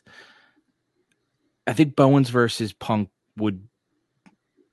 I'd feel like I wanted to see more stakes to it than I do Max versus Punk. So for me, seeing Max just take a casual loss to Punk means nothing to me. I am very interested to see where they go with Punk next, because like Matt said, you could easily go Danielson, you could go Page, you could go. 6 different ways. You could also go that Page loses the belt and then Punk feuds with him. You think Page is going to try to go for his rematch or try to get back into the championship picture, and then Punk feuds with him on the way there and screws him out of getting it back. You know, there's a lot of stories. I like that they're finally you have to acknowledge that Punk's been kicking ass and that he'll deserve a championship shot. Otherwise, what are we doing? He does have a lot of gray in that beard, though, and as someone who's graying the beard, I appreciate it. Yeah, I got it all. It's starting to turn I got white. a lot of gray in my beard. I think it makes me look distinguished. Sure, we'll go with that. Fuck you, man. Come on. No, we're gonna Show go me with some that. love. I am. We're gonna go with that. That was crew. Sarcastic. Was that sarcastic? That was sarcastic. Thank you, Come Kate. on. Kate gets her usual spot on the couch for opening day. Fine. Yeah, I thought that this was a nice opener, and I'm going to say this is the first of young talent taking the loss to veteran talent that the loss was still a great showing for Caster. I mean, we'll talk about some of these other matches coming up, but I mean, you know, I thought Max really showed what he could do in the ring with a guy like CM Punk. So it was good for me. And I think that the post-match all made sense too, to kind of, I don't want to beat a dead horse here. There's so many different ways that this can go with the title picture. A lot of, as one person on this show has said in the past, a lot of spoons in the porridge with people wanting title shots. So there are a lot of ways that they can work through this. So I'm excited to see where it goes. But after this match, it goes backstage to MJF and FTR being interviewed. And while they're being interviewed, Smart Mark Sterling is posting photos of Wardlow on the wall because MJF doesn't want to talk about that or say his name. But basically, he's barred from the arena. And Max says that the Pinnacle's moving up and FTR are going to beat the Ass Boys. And Dax says he doesn't know what's going on between MJF and Wardlow, but he's friends with both of them and he's not really going to get involved. And MJF does try to say, hey, Wardlow talks shit on both you guys when you weren't around, but FTR is not really buying it. And MJF just kind of cuts to the finish and gives the Pinnacle's catchphrase because they're always on top. So we're clearly kind of lining up this Wardlow story still. But yes, Matt, I'd like your thoughts. It's not necessarily. Does it? I feel like we never got enough of the Pinnacle for the Pinnacle to be a thing. Am I the only one that feels that way? No, you're right. After the feuds with the Inner Circle, it just kind of was there for a couple weeks and then disappeared. They all kind of went on to do their own kind of single stuff, but they never really officially broke up, right? So it was just kind of like we thought that that's what was going on, but it never officially blew up. And I think now they're trying to kind of blow it up officially. That's what it looks like. I think. Oh, sorry, Kate. Oh, I was just gonna say that I feel like Tony Khan in his head has these ideas of like things can peter out without us being so demonstrative to the audience. I know he's kind of said things like that in interviews before, where you know have to have some blow up, like it can just fizzle out. And then I think he found that might not be as true as he was hoping, because when you constantly have people coming to other people's defense and then nobody comes out anymore, like you can't just have that fizzle out, right? So I think now that's why we've gotten like an official Inner Circle blow up, and why you're going to get an official Pinnacle blow up as well. Yeah, I mean, I think most people like resolution, right? Like you don't kind of like those dangling threads, right? You kind of want to pull it until the whole sweater comes undone.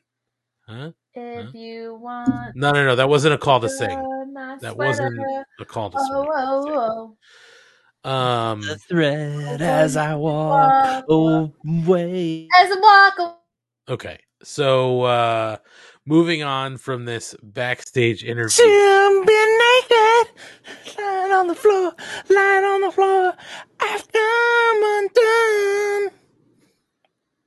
I wouldn't have went that far, but you muted me. You guys wonder why it takes 4 hours to get through one show. I don't wonder anymore. No. Matt, were you gonna add something there? You look like you were gearing up. It wasn't Okay. me. It wasn't Okay. me. I didn't do it this time. Okay. All right, Shaggy. We go from this to Jay Lethal versus John Moxley. And we open up with Lethal offering a handshake, but Moxley doesn't want to shake hands. Let's cut to the end of this match. Moxley wins by pinfall with a paradigm shift. Post-match, Moxley does offer a handshake, and Lethal is upset, hesitates, but he does shake hands. So they keep doing some of this Ring of Honor stuff, right? This old school Ring of Honor, want to shake hands before the match, shake hands after the match. So it's interesting to see them kind of run that through here. They did it a couple weeks ago. We see it again tonight with some of these Ring of Honor guys. But listen, I thought this match was pretty good. Jay Lethal, another good showing, and a lot of people, to me, good showing from Jay Lethal. And I think a lot of people out there, I've seen a bunch of people saying, like, Jesus Christ, can Jay Lethal win something? But this is the second match of the night where you have a guy. Now, he's not a young talent, two veteran talents here. But in the loss, I thought Jay Lethal looked great. He put on a great match. And to me, the loss doesn't necessarily hurt him. People on TV can see what he can do. I think he's going to get a little more, time in like Ring of Honor if they allow him to spend some time there. But I thought this was a fun match. Good showing by both these guys. Ryan, what did you think of this match? It was a good match. I mean, listen, Lethal can wrestle regardless of his other issues. You have to acknowledge the man can wrestle in the ring. I do think he might end up being an ROH person, just because why not? You have the history there. It seems so natural. There's not as much room for him in AEW, so move him over. And so I thought this was a real good match. Obviously, I'm loving the story being developed between Mox, Danielson, and all that. So anything that furthers that. The interesting thing about the handshake afterwards was just kind of like who offered it and who almost turned it down, because if you really think about it, Lethal's the ROH guy, so he should be the handshake one. So there is a little bit of intrigue there, but overall, I mean, it was a solid match. Again, no matter how the guy has his other issues, I'm not going to get into that again. But if we're just looking at in-ring skill, the guy can wrestle. So it was an entertaining match. Gordon Post wants to know, has Lethal ever won on TV? He's won on the Dark Elevation series. No, he has a TV win too, but I forget against who. It was early on. It was probably when he came in, like his first couple matches. Yeah. I'm going to look that up while Kate tells us about this match. It was fine. I don't know what Lethal is outside of a serviceable hand at this point. I think ROH would be something that's really good for him. I think they're still hesitant to push him because of the blowback of his signing when everybody was reminded of the allegations. So I think they're like putting their toe in the water, but seeing how far they can go. I don't need him in this Blackpool Combat Club thing, though. Like, I want Wheeler Yuta for sure. I don't need Lethal in it. I'm not that, like, intrigued by him. He puts on really solid in-ring matches, but I just, like, I don't know. I don't need him doing anything more than that, in my opinion. Like, he's putting on good matches. I don't feel like he's a champion. I hate to say that about my Jersey guy, but I think ROH would be a really good place for him to go back. But he kind of talked a bunch of shit on his way out, so we'll see what happens. Is it possible that the frustration leads to some sort of heel turn for Jay Lethal, and then he starts to, get maybe a little more violent, a little more reckless? I don't understand why someone who people were already not rooting for isn't a heel now, but yeah, I think that could. I mean, the crowd was pretty loud for him tonight. I mean, they were loud for both these guys. The crowd seemed into it, but they had the dueling chants. I feel like when he came out, it was not a loud pop at all. But then when the match picked up, it definitely did. Definitely did. Also, sorry. I was just going to say, also, that Bulldog choke is just such a cool move. I love seeing that finisher. And this one was great, as always. It looks so violent and real. I really like that. Kyle K. Sparks is in the same boat as me. My research shows no, Lethal has not ever won on Dynamite or Rampage, only on Dark and Elevation. Fair enough. He had a great match against Starks on Rampage, which felt Maybe, like a yeah. win, but he lost. Yeah, I feel like all his television matches have been good showings. He's just not getting the win. Yeah. Well, I think he is a victim of changes. Obviously, you hear Changes.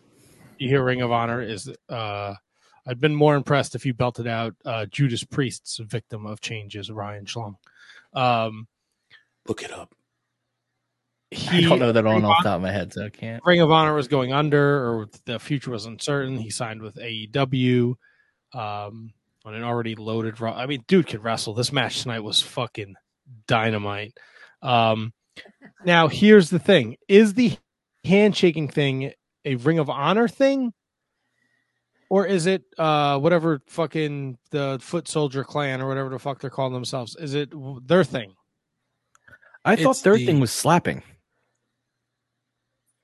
Their thing does seem more slapping, and Punk has done it. But if you think Punk is going there, that would indicate that too. I feel like they did it a ton on the pay-per-view.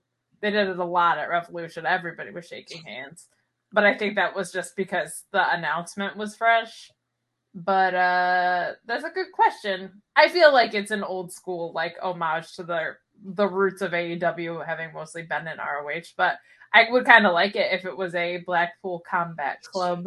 No, I like the slap better. That's what I was looking for.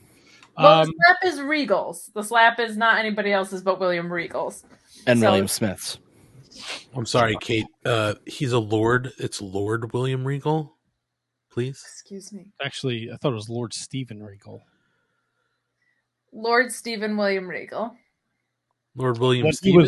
I know, he's the guy who's slapping the shit out of everyone. When he was a lord, he was Lord Stephen Regal. He was a blue blood. He had Earl Robert of Eaton with him, and he had William, a.k.a. Bill Dundee, with him. He was a man's man in the WWE, and then he was Stephen Regal. Never He's Lord Stephen Regal. And then when he became the GM, he was William Regal. Well, they're calling him Lord William Regal. Well, that's farce. Well, no, he's been lorded as William Regal. It's fine. He was lorded as Stephen Regal. Maybe Well, now changes, he's but they been kept lorded lording. as William Regal. Let's all talk at once. It's great for the listeners. I'm very passionate about my lords. Are you? Yes. What's your number one lord? Oh, yeah. Good question. Ooh. Top 5 God damn lord. it. You had to call my bluff on that Lord one. Humongous. The musician lord. Nah, she doesn't make the list. What? Never seen a diamond in the flesh. She doesn't The make your episode of list, South even Park though- where I am Lord. Yeah. I was gonna say she doesn't make your list, even though it's really Stan's Randy. dad, Randy Marsh. yeah, no, that the Randy makes the list. Lord Steven is clearly towards the top. Lord and Savior Jesus Christ. Nowhere Well, on there. If you swing The that Lord. way. If you swing. I About Lord Bishop of Blackburn. don't know who that is. Julian Henderson. He's been there since 2013. Okay. I don't know. I didn't expect my bluff to get called. Okay. Well, we've only got 3. Rob Humphreys. Lord Alfred Hayes. Oh my Come goodness. on, man. Cheat if you got to. We should have taken that one. Oh boy. I liked the match. I thought it was really great. Wait, Kevin from the Monday Night Show nailed it. Lord Zed from Power Rangers. There you go. I don't know my Rangers. So there's a variety of lords. There's a lot of lords out there. Match was fantastic. I think Lethal is a super talented dude. I guess go back to Ring. I really don't know. I would love to say he should go to Ring of Honor. Lord Voldemort, great call. Marky Mark, kayfabe.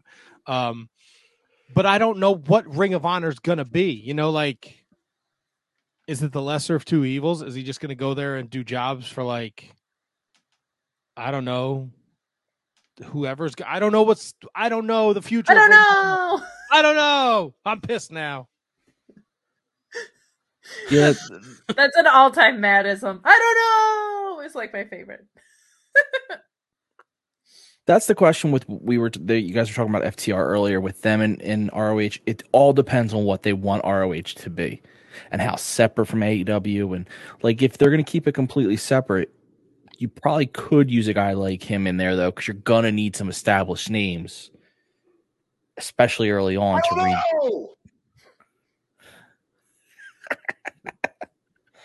To get you back into this. So we'll see. Well, I don't know. Neither do I. It's a strong showing from both guys in this match. We do get a hype reel after this around Marina Shafir. Yes. We could talk about a little bit about Marina Shafir as the night moves on. But the next match in the night, the Ass Boys, also known as the Gun Club.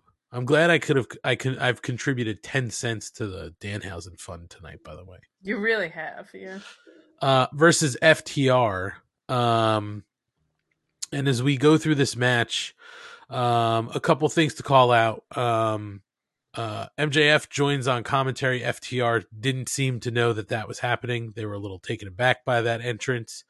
During the commentary, I also enjoyed how MJF said, don't bring up what's his name. I don't think he said his name. He said, but don't bring him up.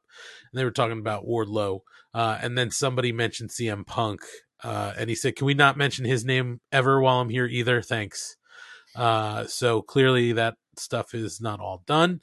And then during the match, Wardlow comes into the arena and he starts to beat up security, makes his way down to the floor, and he's trying to work his way up the ramp, but security gets him and he gets taken away. So he doesn't get close to MJF tonight, but Wardlow does make an appearance. And as we get to this match, some shenanigans as Billy Gunn is trying to help out his boys. Can't get it done though. FTR does win by pinfall with the big rig on Austin Gunn. And then post-match, MJF go to the ring. MJF goes to the ring and FTR and him kind of bicker over Wardlow. Dax is pretty much saying Wardlow's my boy. And then, they raise hands and that's the end of that. So, FTR working his faces here. As we're kind of going into the second week of face work from FTR. Is that weird to anybody? Rob Humphrey says FTR working as a face team seems weird. Is that weird for anybody else? Matt, let's go to you first. You're shaking your head no? No, I don't think it's weird that they work as a face team. There's no, outside of Jurassic Express, who's the other face team? Right? Who's another face tag team? Top Flight. The Hardys. Right? The Hardys. They just showed up though, We don't have a lot of face tag teams. The storyline's there, and you're catering to a fan base who fucking loves professional wrestling. And these guys fucking, after what Dax did last week with Punk, and now like this just feels like the natural course, like the breakup with MJF, like them being super, I thought them being annoyed when he came out, and then them being extra annoyed after the match with him being like, Wardlow's our boy, you got to stop it with this shit. And they kept pushing him away, and he's taken back by it. I liked it. I also, and I know Kate's gonna hate this, and I might hate myself for saying this. On paper, this was I know who's gonna win, and I don't give a shit about the Ass Boys, but I really thought they did a decent job tonight. I don't know if I'm going to wake up tomorrow and regret this. If Kate's going to send me a nasty text message at 2:00 in the morning, damn you for the ass. Look, they're not I'm not buying I'm not running the Pro Wrestling Tees. I'm buying an Ass Boys t-shirt.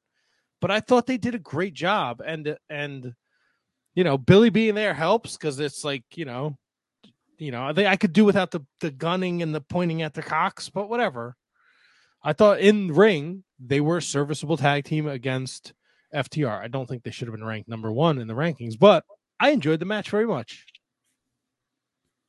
Kate, your response? Please don't. I hate Matt and everything he stands for. No, I agree with him on the in-ring part. I just would rather that opportunity go to somebody like a Top Flight. I know they're working heel, but just in general, I'm saying like Bear Country, like Top Flight. Like I just have more intrigue in them because I feel like those teams have a higher ceiling. So it would just make me more excited to see them on my screen. But I don't really have complaints with them as workers.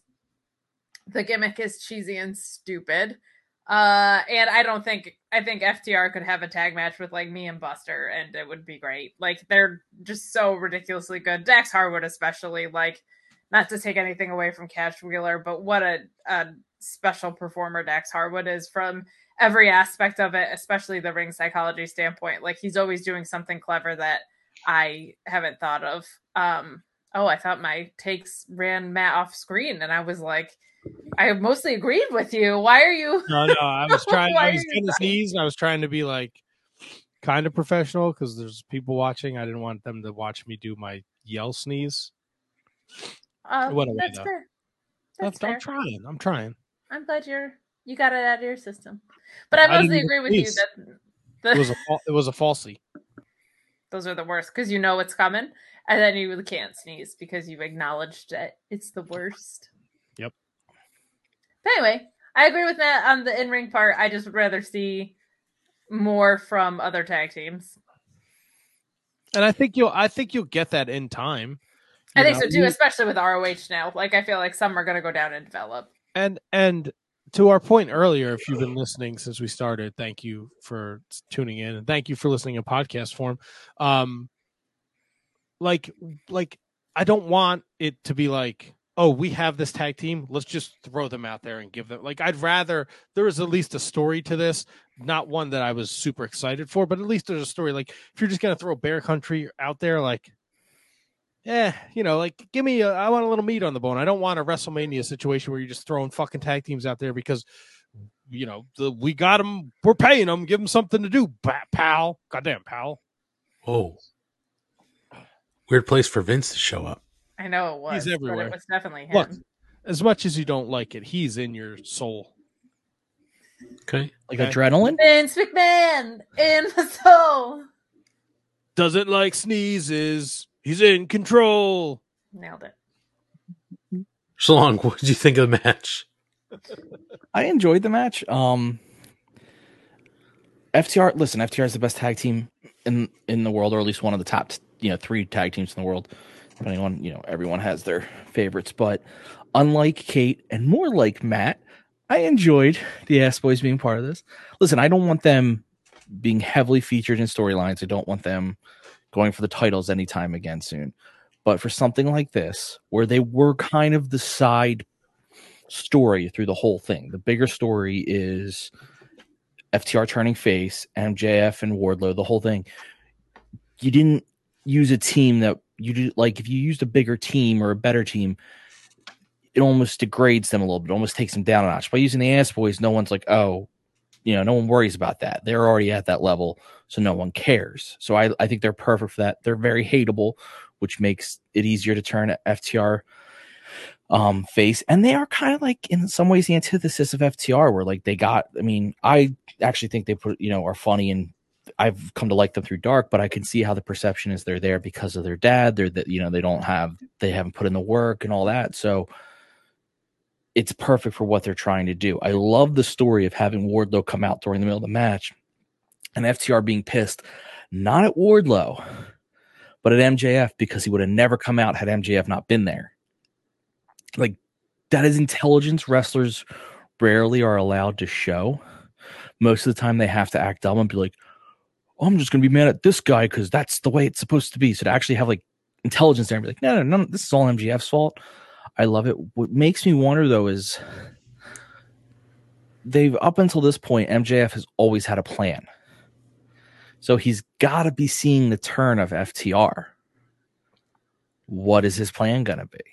Because he's got one. So I'm very curious to see where he goes from there. Yeah, their interactions I thought were pretty cool on this. Also about Wardlow, I do find it funny whenever, and I know this is just a wrestling buy-in thing, but like, oh, Wardlow's coming where this camera crew just happens to be with 12 security guards. Right. Those spots are always so ridiculous, but they also kind of pop me because it's just wrestling. You know what? Sorry, man. I want to hear, but to Kate's thing, I don't want to forget it. There's one thing they could say would make that make so much more sense. We have cameras by the entrances in case Wardlow makes an appearance. Then it makes sense.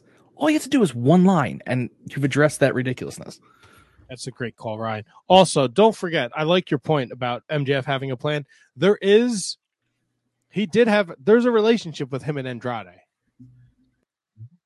And it could be Sean Spears. Like, it could just be MJF and Sean Spears versus FTR at some point. Like, not for a super long program, but, like, that's enough to acknowledge the division, and Sean Spears is his fucking goon, so... I think he's been hilarious as the accountability buddy. He's great. Anthony, thoughts on the match? No one ever asks you. I thought I said I enjoyed this match. I also tune you out a lot because you're usually being True. mean to me. Yep. Private chat. What? Oh, wait, let's see what it says. Peeing again? Oh, man. I called it. I didn't even look at it. Anyway. She should sell that on the internet. She should be bottling it. Yeah, I like this match a lot. Again, I thought that the Ass Boys. Uh-oh, what'd I miss? Ryan, when you guys said you should sell it and bottle it, it really, for whatever reason, viscerally affected me. And I don't usually get that way, but that for some reason got me. My bad, I missed it. Yeah, I mean, listen, I think the story they're telling here among the whole group was really played out well during this match. And yeah, I'm on the same page as you guys with the Ass Boys. I think they had a good showing here tonight. I don't want to see them involved in every storyline, but they're so annoying that they seem to fit into some of these stories just because of how annoying they are, right? Like, they were so annoying tonight during this match. And they almost won a couple times with some some shenanigans. So, they're working the heel angle right. And I think another important thing that maybe we look over, regardless of how you feel about them, they get a reaction. People fucking, look, anything's better than the fans sitting on their hands. So, if you send them out, people are going to chant Ass Boys at them. They're going to be ridiculous in the ring. That's just going to make people fucking harass them more with Ass Boys. So I get it. Yeah, I mean, this whole thing works with them, and now they'll move on to something else. So I don't think it's a big deal. Yeah. One of my favorite lines in commentary after everything was settled, Shivani goes, "I hate to say this, but security tonight of all nights, why?" Like, you actually had to stop him. I love it. Poor guy the poor guy that took the power bomb on the popcorn table and it didn't break. Oof. Well, that's the worst thing that could happen. Classic AEW, tables don't break. They're not working tables, brother. So a couple comments from our list viewers. Kyle K. Sparks, the guns are perfectly serviceable, and with some patience, they may turn into something. That is how I feel. I think if you watch them on Dark, you're seeing their elevation where they get to be more of their personality, and I think it's really helpful. Asian Joe has a good point to that too, is they're basically the heel Varsity Blondes, which really works. Like a team that's going to go take a loss when you have when you don't want a team you're trying to work with lose. And then finally, that's true too, but if your plan is Sean Spears, then can you really be said to have had a plan at all from Kyle K. Sparks? Very true. He would not be my go-to plan. Listen, I don't know why they ever ended the whole glove thing with Sean Spears. That was a great gimmick. They should have let it play out. He was with Tully. It made sense, but it is what it is. Spears is just kind of going to hang around now. It took him I agree, because he had that and it was starting to work. They left it, and then it took a really long time again for him to find something, which he's done very well as the accountability buddy. But that is a long gap from was doing the glove gimmick, joined the Pinnacle, lost the glove gimmick, did nothing for the longest time, and now has something again. Yeah. I mean, we'll see what happens with Spears. Maybe he doesn't stick around, right? Maybe they just let it go. Matt, something you want to share? Yeah, Marky Mark kayfabe. I am the table. It's from fucking Botchamania. I think it's like the French announcing table. There's like something on WWE TV and they're putting somebody through a table and the announcer just yells like, "I am the table." And I do remember seeing that on Botch. Holy shit! I'm sorry. All good. So moving on from this, we do get a little hype reel between Will Hobbs and Keith Lee. They're setting up for a match on Rampage this week, which will be your main event on Rampage on Friday night. So if you're not watching the pay-per-view or something else, that should be fun. We come back with the Jericho Appreciation Society promo. And Jericho says that they've been the revolutionary force in sports entertainment for the past 3 weeks. He's had everybody talking about him wanting to be part of the JAS, but there's only 5 of them. And if you want to join, you can GFY. Love it. I also loved Garcia in his Kangol hat, just looking so annoying. And I love that they were also talking about he talked about how they future endeavored the Dark Order, Silver and Reynolds last week, and how they took out Santana, Ortiz, and Eddie Kingston. And that's when Angelo Parker asked Matt Menard to peek behind the curtain, but there's nobody there. And then he says, hey Jake, why don't you check over there? And Jake says, yeah, they're not going to be here because we, took care of that. And then basically Ortiz, Santana, and Kingston are there, Madball in the face. And now we're brawling all over, eventually getting into the ring.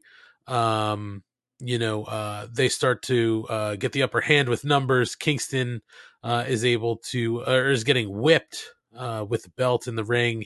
And basically the beatdowns on in the Jericho Appreciation Society are standing strong because that's entertainment, folks. So clearly this isn't over. Eddie Kingston, Santana, and Ortiz are still looking for retribution here. While I like this segment and I love this angle, here's the one thing that I really want to end. I want to end Santana and Ortiz being somehow tied to Jericho and to move off into the rest of this division. Like, I want them to move on. I don't know if you guys agree. I know we have to resolve this, and there's a lot of noise in the tag division right now. We'll talk about some more of it as we move on in the night, but I just really want Santana and Ortiz to get the fuck away from Jericho and move on to other stuff. And I think eventually when we see the blow off to this, because I think I would like to see them bring in Homicide and Hernandez to team with Kingston and Santana and Ortiz and do war games with this, and then move past it.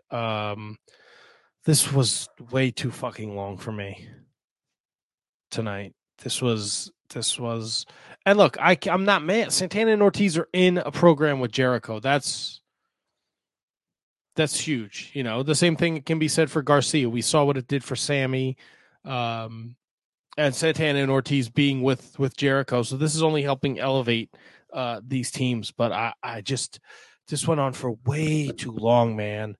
Like, I don't know. It was just too, I'm waiting. I get you want the heels to stand tall. I get it, right? Because the people are coming back every week to see the faces get their revenge. But man, this fucking went on forever, and I was kind of like punched out of it by the time Floyd got involved, and I was just like, whatever, I don't care. The belt looks painful as shit, but I'm good, man. Like, end this. And I feel like, for me, I can't speak for you guys or anyone watching or listening, this is like, I just always have the same complaint about, I feel like anything that Jericho's involved in. I felt this way about the Inner Circle meetings, the Inner Circle shit with the Pinnacle, the Inner Circle versus it's just fuck it. Like my rant right now, it's just long and stupid. Kate, Matt's been ranting the whole time you've been away. Good for him. That's what I did last week about the women. So if Jericho is what's under your skin, that's fine. I wouldn't have been mad if when they pulled the curtain back, they beat up the Jericho Society and they just ran away like chicken shit heels, and Santana and Ortiz and Kingston stood there like, we got the upper hand, and then Jericho could be like, we weren't afraid of you. Our limo, the meter was running on our super expensive sports entertainment limo or some dick snot thing that he says. Meanwhile, back in the sports entertainment limo. It's not thing he says. I agree with you. I think that's a product of them having so many stables, right? Like, we get a lot of shit that drags on. And you're right, Jericho does seem to be a persistent thing in that they don't seem to know how to take weeks off from what he's doing. Like, I feel like a lot of the other stuff we don't have shoved down our throat every single week, but with Jericho, for some reason, we do. In this case, I think it actually kind of feeds into the gimmick, which for me as a fan, like, actually works out kind of well. But I think this was supposed to be like Eddie Kingston coming back or whatever, but it feels a little flat all around. Like, I like what Jericho's doing a lot more than what he was doing. Like, this, I think, fits much better. I think his strength is always looking at what's out there and adapting it, even at 50 years old, right? And the biggest heel to AEW fans is sports entertainment. I said that a couple times. So I like what he's doing. I just feel like some breathing room would be helpful here.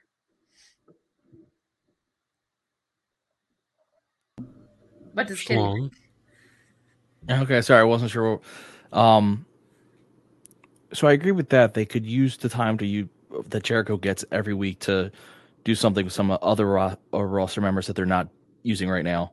But I guess they figure, I'm assuming they pay him a lot. Maybe they're just trying to justify always having him. I don't know. What I was really hoping for was not Hager to be the one to discover LAX. I wanted Menard to do it because I feel like he would have added a comedic twist to it, which would have really made me laugh. But instead they had Hager do it. What I did not like about this entire section was the way the fight reversed at the end. We've seen the JAS beat down these guys before. We don't need to see it again. Like, let for lack of a better term, LAX, let them get the upper hand on this one. You didn't have to reverse and end it with a scene we've already seen. But yeah, end it with something we've already seen. You could have very easily just kept going the way we are. Now, maybe they're setting up LAX bringing in some help, maybe Homicide or someone comes back in to do a quick little run here. Nothing long term, but just something to equal the odds. I don't know.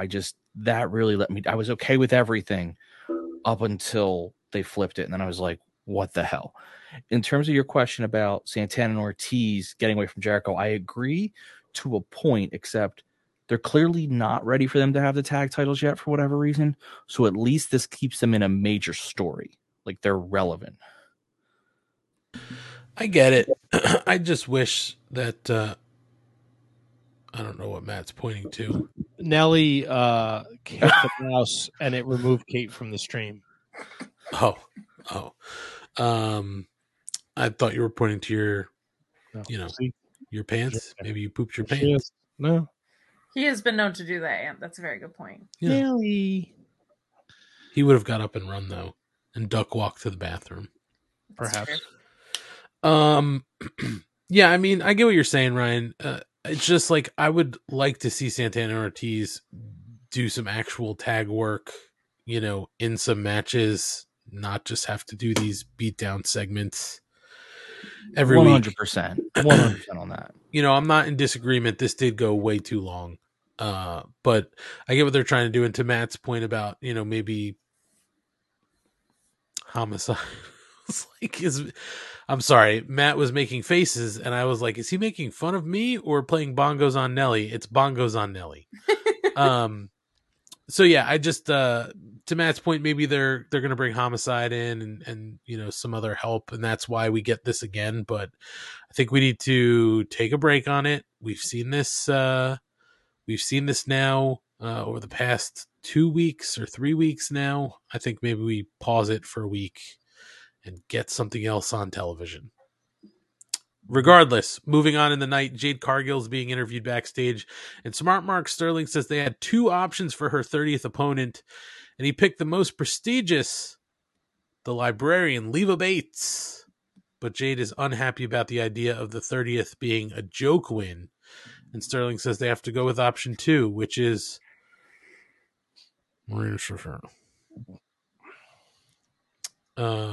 Marina Shafir. So Jade Cargill says that she'll fight her. She's going to take care of her baddie section while he sets it up. So, yeah, I don't know why we should. I mean, I've seen Marina Shafir on their programming, like on Dark and stuff like that. I don't know why we should be excited about this for a 30th match. In my opinion, this is too green against somebody who's still green in Jade. So I don't know how to feel about this. I wish it was somebody else. But Kate, what are your thoughts? I'm going to sit back and give you 40 minutes to get this off your chest. Thank you. We will only go till 3 a.m. Eastern today. No, I just Marina Shafir, I think, is great. She has in no way been made to feel important at all on our screen, right? She hasn't been on TV, and she isn't ranked, so none of it makes sense at all. So it's hard to be excited about it. Like, she's not even. I would rather Willow or Trisha Adora or Jody Threat or someone. If you were gonna go the free agent route, like, at least get someone else that's out there that has some buzz around them, because I don't think Marina really does.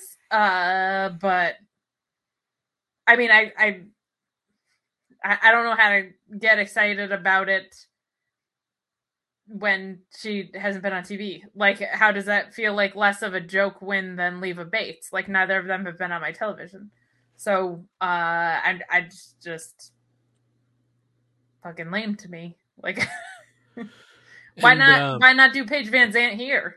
Yeah, no, I agree, and I think that's green too. To Kyle K. Sparks' point, you could have said the same thing, green versus green, about Jade versus Anna Jay. That match slapped. I think Anna Jay had a little more experience than Marina Shafir. I could be no. Marina Shafir's been around. She's not green. Well, but she hasn't been on my TV though. Like, I just don't. She's been on my TV. I mean, but they got to stop assuming that shit, man. Like, they've got to just stop. But you're arguing them bring in Willow or Trish Adora. You're assuming people have seen them. Well, I'm assuming those are people that are going to be on the ROH roster, so there's at least like a little bit of synergy there. But they've been trying to get Marina like something in AEW. Like, she walks out to Dark with an entrance and music. That means you're not just, she wins. Okay, so my suggestion of Willow sucks then. It should be somebody that has been built up on my television. It should be somebody who's ranked. Like, it's more of the same crap to me. Like, of them just, it's literally nothing more than a lack of caring. Why do you have rankings if you're not going to use them? And, like, it's hard to care about someone that's not on my screen on either of your programs. She hasn't been on Rampage. And she hasn't been on. I would rather see like a quick snap program where Ruby Soho comes back again for some reason. Give me a reason or whatever. Like, I don't know. It just put them on my TV so I can give a shit. It's not rocket science. Just put a woman on television to build a program. But I'll even say this: I've seen a few of Marina's matches on the Darks. It's nothing that I'm like, I've got to see this person on TV. You know what I mean? Like, to me, that's it for me. Like, I haven't seen her do anything on the Darks that I'm like, she needs to be on television, or I need to see her in some sort of picture. This will be her first exposure, and she won't win. If they let her win, that would be a shock, but they won't. So, right. I don't get it. I think there's potential for this to fail. I just don't think it's going to work, but hopefully I'm wrong. Schlong, you've probably been the one to see most of Marina Shafir. Like I said, I've seen some of it, not all of it. Does this match excite you? Yes, I was very excited when I heard her name. She's got a violent style I really appreciate. I think she looks like a total badass. They've been doing great work with her on Dark. I understand your point, Kate, of like, put someone ranked, but they've built no one up, and they're using the TBS title the same way they use TNT, which is open challenge, can cover them anywhere. Eddie Kingston, Ricky Starks, these guys who were not in the company, who had really no buzz about them when they brought them in. they've been trying. I know you say they can't assume, but they do get hundreds, 300,000 viewers to watch a Marina Shafir match on Dark. So at least they know some of their audience will be familiar with her. I think she'll put on a good match with Jade. And I think they've been clearly setting up the fact that that they've been very carefully picking her opponents, and someone's going to come out who she didn't pick. And it could be on the roster. It could be anyone from outside. I don't care anything about, but the clearly 31, in my opinion, is going to be someone she didn't pick. And that's going to be the big match. And they've been setting that up with letting her pick her own opponents, which is not something a lot of other people do. So I think I actually think that's been a really well written story. I think the Leva thing was funny because she's one of the few wrestlers you could do that to and not have it be insulting, because she does a ton of other stuff in the back. But I think the whole point has just been like, to me, they're helping build Marina, because it's like Smart Mark is scared. He's like, yes, she's better than choosing someone else, but she's still not someone I want you going against. I don't know. I see this as, if we're going to use the TBS the same way we used the TNT, I see no difference in doing this than when Ricky Starks came in. I also, to the point, Matt, I'll get to you in a second here. It's like you trained Nelly to jump up. Yeah. I agree with what some people are saying in the chat. Like, well, it didn't help that.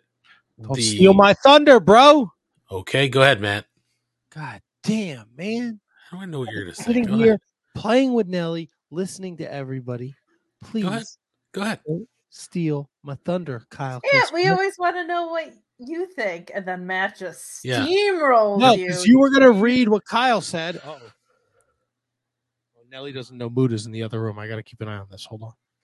Okay, so then I'm going to talk. Yeah. Let me punch out for a second. Okay.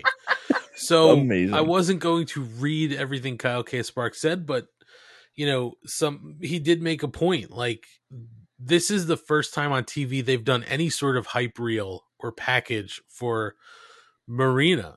Like, couldn't they have hyped her up a little bit in prior weeks to say, like, you got to check her out on Dark? Like, you should be watching her because she's the next big thing.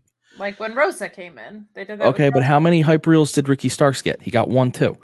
It is literally the TNT title. Just Shafir, but people knew who Ricky Starks was. Like, Ricky had hype. I didn't. I had absolutely no idea who Ricky Starks was.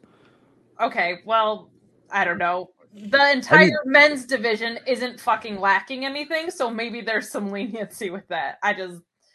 Whatever. I'm so fucking tired of talking about this stupid division. I'm so sick of it. So we need new stars, right? We need to make new people. This is a shot to make a new star with Marina Shafir. Is she going to be the AEW World Champion? No, but is she a viable opponent for Jade Cargill? Yes. To Kyle's point, I don't know if you talked about it because I had to go make sure there was no fucking Wrestle War 95 in my bedroom. I think they dropped the ball running a vignette at 8:30. It was also, did anybody else find it weird and unfinished? I felt like it was like just getting started and then it stopped. It was like, oh, okay, I guess that's our video package. It felt very short and weird to me. Like they were like, gotta wrap it up or something. It felt to me, it was played at the wrong time. That could be shouldn't you have played that at like 9:30 or something right after they announced the match? Like, you don't that's where I did have an issue. You don't play it before the match is announced. You play it after to be like, because they hadn't decided she was coming yet. See, I find that hard to believe. But I'm in agreement. I felt that package was out of place. I would have done it after they announced it to give you insight as to who Marina Shafir was. Or, Matt, I said this while you had stepped away. Like Kyle said, run vignettes for prior weeks. Like, hype her up that you should be checking her out on Dark. She's the next big thing. But they haven't done any of that.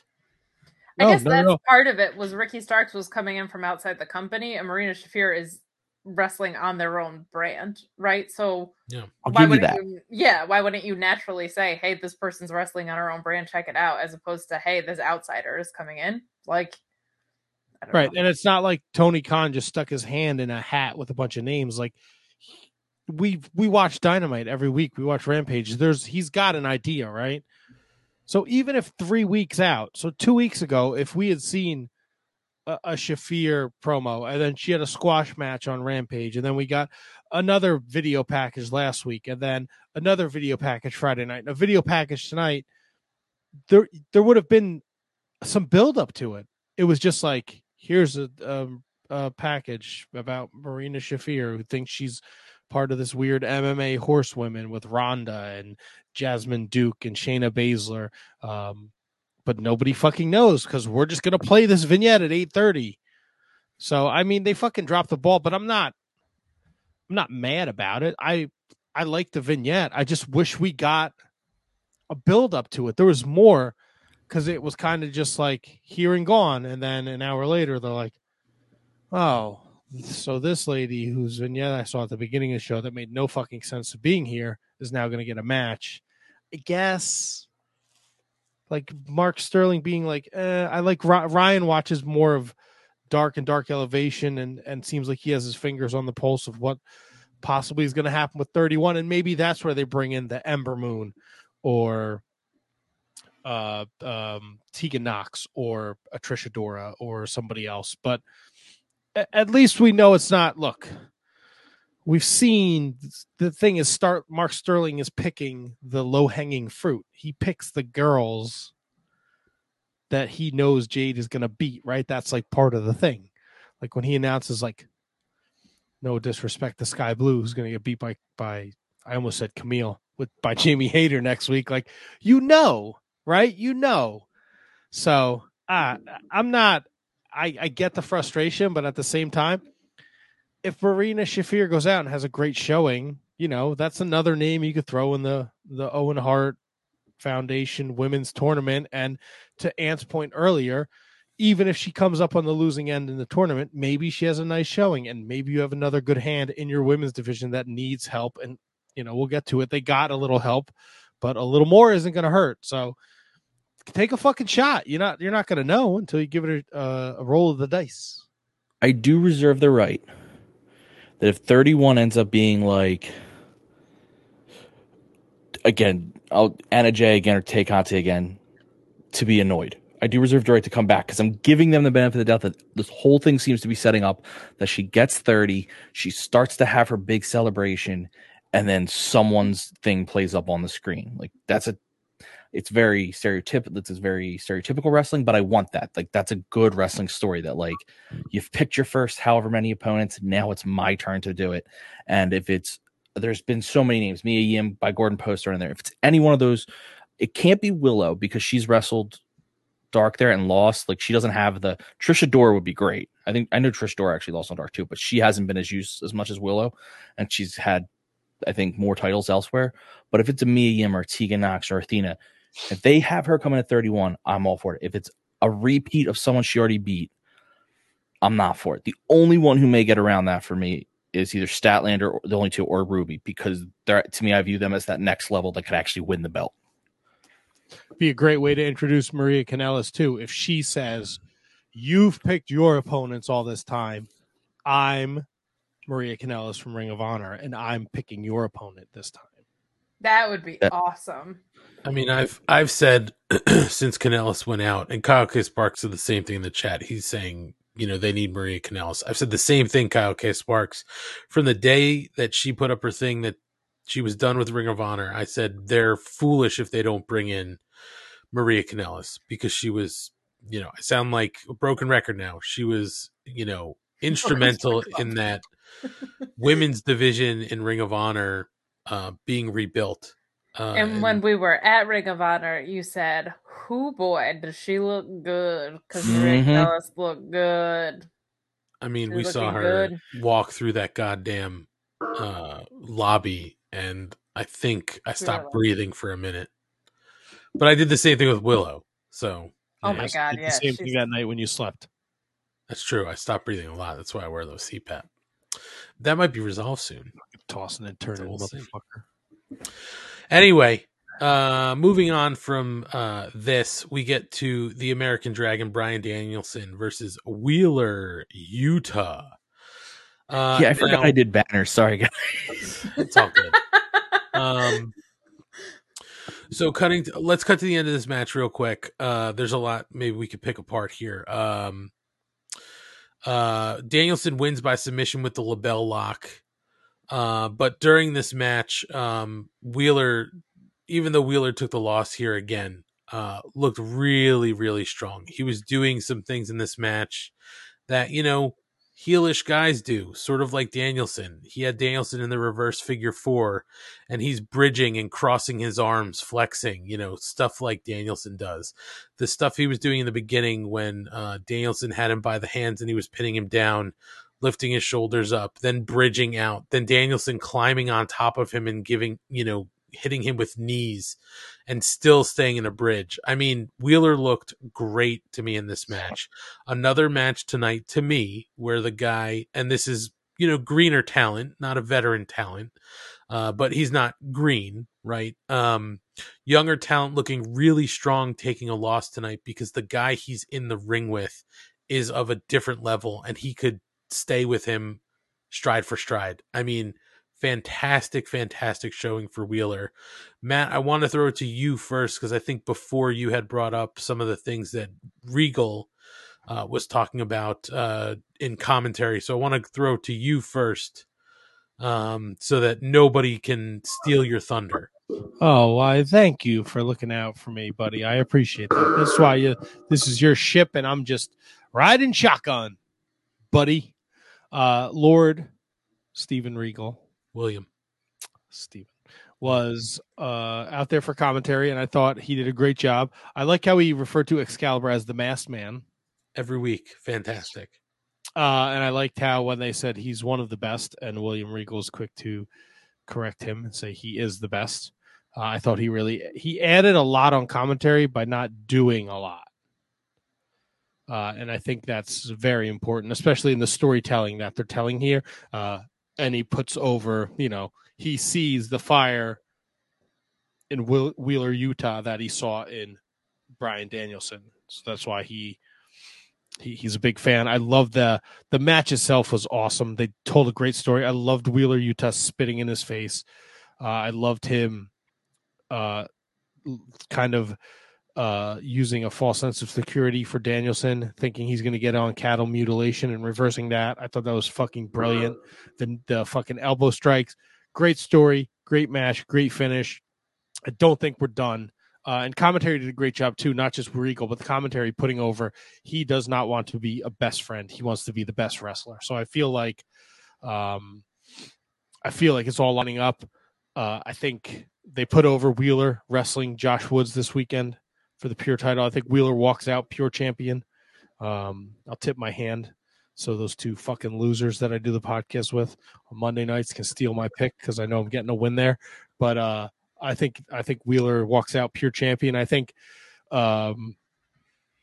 we get him eventually in the Foot Clan or whatever the fuck they're called. Stupid name. Blackpool Combat Club. Blackpool Combat Club. Also, this match, and I don't know why, gave me memories of Bryan Danielson against Nigel McGuinness from Ring of Honor, which, if you have never seen, they had some real fucking great matches. And I don't know what Nigel McGuinness' status is if he still works for the WWE UK, but man, he would be. First of all, I'd love to see him wrestle again. If you're not familiar with Nigel McGuinness, please watch some Nigel McGuinness Ring of Honor stuff. But God, I would love to see him somehow become part of this. I guess Cape Notterhead, he's still in the UK doing the UK thing. He is, but I think there's a lot of ambiguity around what, if anything, that brand is going to be. So I can't imagine if he wanted to go, they would probably let him go. And I don't think anybody really knows what's happening there. I would imagine if the opportunity to work with William Regal again were to pop up, he would probably jump at the opportunity, would be my guess. Yeah, so I really enjoyed this. Kate, what did you think? I thought this was fantastic. I love I like when the story is so strong that the foregone conclusion of Yuta losing didn't matter. Like, the story here was, can he hang? And he showed that he could hang. And like you said, there's differentials in the caliber of wrestler where the loss doesn't feel as harmful because you're in there with one of the best in the world. It's no truer than with anyone than Bryan Danielson, right? Because he's literally the best wrestler right now in the world, probably. Him and Gresham, I would say, are basically duking it out for the best at this. So that just is the truest thing. And I loved so much of what happens here. I say it time and time again, but Danielson having so many weapons to finish you off with. When Matt said that about Punk winning with the Anaconda Vice, I was like, oh, maybe he is on like a Danielson map here because Punk is starting to diversify what he wins with. That would be very, very fun to see Punk in this stable doing a similar thing where it's like, I can beat you with these 5 moves or whatever. So I thought this was fantastic. This is such a great way to get Wheeler on television. You said a younger, greener talent, and he is compared to Danielson, but like, he's fantastic. Like, he's so fantastic in the ring. And he feels like so much more of a fit here that it seems like this is a guy they would want to poach because he's really great. And he's a guy that would want to be poached. He isn't here to be a best friend, like commentary said, like Matt said. Like, it would make sense that he would want to get stolen from them, and it would make sense that they would want to pursue him. So I just appreciate that both sides of that relationship also make sense. But for me, this was match of the night. This was my favorite thing that I saw. This Danielson run is so special. Like, he's had such a special career, and I think this is my favorite thing in that special career. Like, it's pretty cool. Schlong, what'd you think? So real quick, Kate, are we putting Kenny Omega aside because of the injury? As best wrestler in the world? You said Danielson and Gresham. I don't care. I'm just curious. Usually it's Danielson and Omega, so you're the first to put Gresham ahead of. Yeah, I think Kenny being out would disqualify him, but if you wanted to throw him back in, you're literally the first I've heard. Yeah, Danielson's always tops. You're literally the first time I've heard someone put Gresham ahead of Omega, which I'm not arguing. Even if you wanted to do that, it's just interesting. And good for Gresham to finally begin at that level. Match was great. I mean, I can't say anything you guys can say. I love the moments of aggression from Yuta, like when he bridged in the submission just because Danielson was pissing him off. You guys talked about how much William Regal enhanced the commentary. What he really did was enhance the story of how impressive Yuta was looking. I mean, we know Yuta looked good because we could see him, but in case anyone, sometimes, and it's even I do this. Sometimes I don't know if what I'm seeing is impressive. Sometimes because I don't understand all the technical stuff that goes into a move or something. So when you're trying to get a story across, to have someone like William Regal being like, "This is very impressive. He looks great." You're like, oh, okay, I see what they're doing. Like, this is a tryout essentially. Like, you're hoping this is his tryout. This is what William Regal said he needed to do, and this is what he's doing. I don't know if he beats Josh Woods on Friday because, again, we're gonna have this. We've had this conversation a couple of times. We don't know what ROH is going to be. If ROH and AEW are going to regularly interact, or ROH is 6 months away from having TV, then yes, you give the title to you to let them run with it for a while. If ROH is going to be its own thing and its TV is going to start pretty soon, then I suspect Yuta is going to lose because you're going to want Yuta in AEW where they're building this story. So I guess it really depends on how they view it. I don't think, obviously, this wasn't their plan for Yuta all along because he was brought in before Danielson, before all this. But man, it really fell into their laps because this has been a great story of his time with the best friends where he was kind of just joking and hanging along and having fun to realizing to go to the level he wants to go at, he has to be something completely different. It's just been a really good story development for him, and it kind of fell into their laps. Here's a thought, because I wasn't even thinking ahead to Friday night. To Matt's point, Matt thinks Wheeler Yuta is going to win that pure title. Wheeler Yuta wins that pure title. Is that his claim that he's good enough to be in the Blackpool Combat Club, and they let him in based on that pure win? Man, that I have to think if you win that pure title, that would be the thing you can say, like that would be the moment he shows up on Dynamite next Wednesday with a pure title around his waist, and Lord William Regal comes out and says, like, slaps him really hard and then goes, "You're in." That would be the moment, because that would be the thing. You raised a really interesting point. Again, I just wish I knew what ROH was doing, because it would determine how I fantasy booked things in my head. Well, it could be a way he gets in, so we'll have to keep an eye on Ring of Honor Friday night. But moving on from this, we get our Undisputed Elite Championship celebration. They're coming in with their stolen title belts. My favorite part of that is the tape over the nameplates with their own names written on it. I thought that was a fantastic touch. And they say you can't. Adam Cole says that Jurassic Express and Adam Page aren't there tonight, but people are saying they stole the belts. But you can't steal something that belongs to you, and the celebration isn't for them. It's for all of us and all of AEW. And it's a new era, a new crew to run the show. They're the 3 best wrestlers on the planet. Kyle O'Reilly says that haters have been saying they're not ranked highly enough to challenge for the titles, but they're wicked and the rankings don't matter. And then he has to sit down because he's had too much champagne backstage. But Bobby Fish says he'll put their resume up against anyone in the industry. And you're looking at the 3 baddest dudes in the company, bar none. And that's when Hangman Adam Page shows up in his Longhorn Tesla, and he gets out, and the beatdown is on. Backup comes from Jurassic Express and Christian Cage. We do get a moment where it looks like we're going to hit the buckshot lariat on Adam Cole, but it doesn't happen. And the titles are taken back by their rightful owners, and the champions stand tall in the ring with their belts. Did we like this segment? Did we not like this segment? Were we indifferent? I see a lot of faces just staring. Kate, what did you think?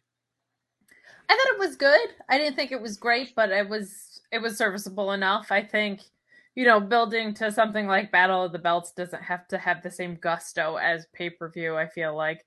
But this is all logical and good. I don't have any complaints about it. I just didn't feel like there was anything necessarily like super outstanding about it either. Yeah, I don't know. Stolen titles, we're celebrating. I don't know. Yeah, but they're very like typical wrestling heel stuff, right? Like, yeah. Matthew? Yes. It was what it was. It was fucking goofy. Yeah. It's just you're gonna get Adam Cole on TV with the Red Dragon, and you're gonna get your world champion, your tag champs on TV, and maybe they throw some curveball where it's 3-on-3, winning team takes all the belts are on the line. I don't fucking know. I don't know. I thought this was goofy and a time. The 5 balloons. The 5 balloons in the box was also a nice touch. The party supplies. Kyle O'Reilly can't get his words out of his mouth. Whatever. He's drunk. Onward. Schlong, what did you think? I laughed, so I had a good time with it. I liked the balloons, that there were 5. Like you said, if there had been more, it wouldn't have been as funny. If there had been less, it wouldn't have been as funny. 4 and 5 is just really funny because it's just enough to be like, what the fuck was that? Kyle O'Reilly's a rough promo. I thought his stuff was funny, like having champagne and all, but he just let Bobby Fish talk for him. But this served its point. They're the bad guys. They're doing things a little different. No one has stolen titles yet in AEW. They're really the first ones to steal a title like that. So doing something a little different. They're not like, I'm not talking like, NWO outside, but just outside, like guys all just came in. They think that it's their time. And you have someone like Page who has been here since the beginning and got himself the champ, and same with Jurassic Express. Like there is a story there. So I'm fine with it. It wasn't the best. It wasn't the worst. And there were a couple parts that really made me laugh. Well, we'll see how they play this out. We do have to lead to Battle of the Belts. So we've got to set up some belt stories. Shivani interviews Thunder Rosa after this. We're not going to go through the whole thing, but basically she says she's the best in the world. She's going to be the foundation of this division. And she basically calls out Nyla Rose. I did like the line where she said, I will talk to you, but do you have to have something like, do you have to have Vicky here to translate for you to dumb it down? So that was a nice dig. So we're basically setting up Nyla Rose and Thunder Rosa. If anybody would like to say something, you certainly can. I did not understand any of Thunder Rosa's promo towards the end, and I hate to say this because I love Thunder Rosa, but like the last bit of it, I'm pretty sure she repeated herself twice, and both times it made no sense to me. I think her brain was going a little quicker than her mouth. Slow down, Thunder. Yeah. You know Slow what? down. Great point, Asian Joe. After last week, you think Thunder Rosa wouldn't have her back to the tunnel. It's very true. Great point. Schlong, did you have something you want to add? Yeah, this would have been a lot better last week. Yep, I agree. This is the promo I wanted from her last week, and I'll have a comment on the promo next too. But this was I agree she went too fast. I'm willing to forgive that. She was excited. It was her first actual promo as champion, so I'm willing to be like, hey, that's a big deal to her. So I'm willing to forgive that mistake. But this would have been a lot better last week. Well, we moved to an FTR promo, and they say that the Ass Boys say they take things too seriously. Maybe they do, but they're making history with those AAA titles, and they're going to win the Ring of Honor titles Friday, and they're going to get the AEW titles back.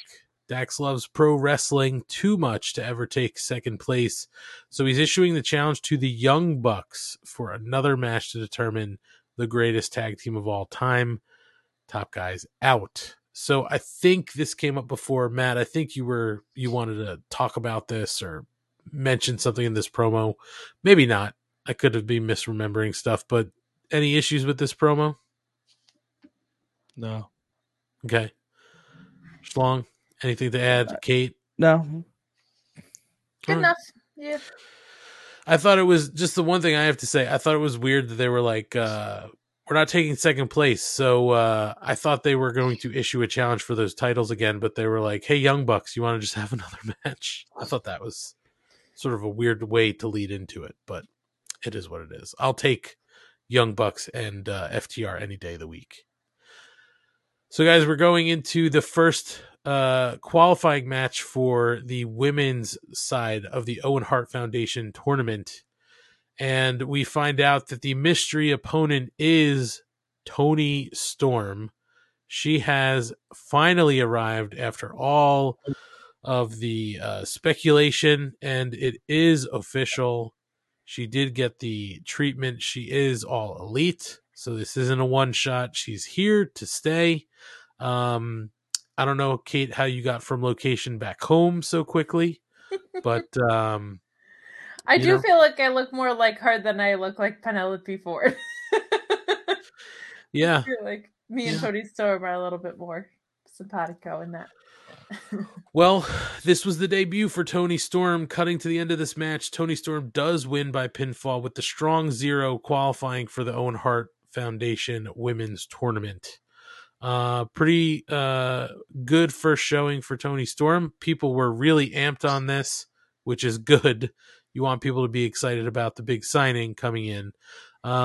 Kate, I want to throw it to you again because we have been so critical of the division and you've been known to rant. Toni Storm, I'm sure you like that. What are your thoughts on what she'll bring to the division? And also, did you like this first match out of her? So I'm very excited that she's there. And I thought she looked great, especially for this being her first match in 2 months or whatever. She left WWE on such weird terms. She was in a very odd feud with Flair and then just left MSG and didn't come back, and WWE granted her release for some reason. So we'll take it. I think it's a really good shot in the arm for the division. The booking needs to also follow. They can't just rely on that and take their foot off the gas with it. A couple of minor things, I just wish it wasn't in the death slot at this weird 9:30 thing. If it's going to be a big debut, you'd hope it would either open or close the show. But that's a little bit more nitpicky. I just feel like I think the main event that we got justified being in the main event. So that definitely helped a little bit, but it's more just like, great, she's a star. Last time you gave us a star, it was Ruby, and she's hasn't been on TV since February. So like, we have to do better things with this. Tournaments are a great reset button, but I've hoped that was the case with 2 previous tournaments. So like, let's hopefully, I think you have better talent in this one, and the talent that was greener is becoming a little more seasoned in the past tournaments.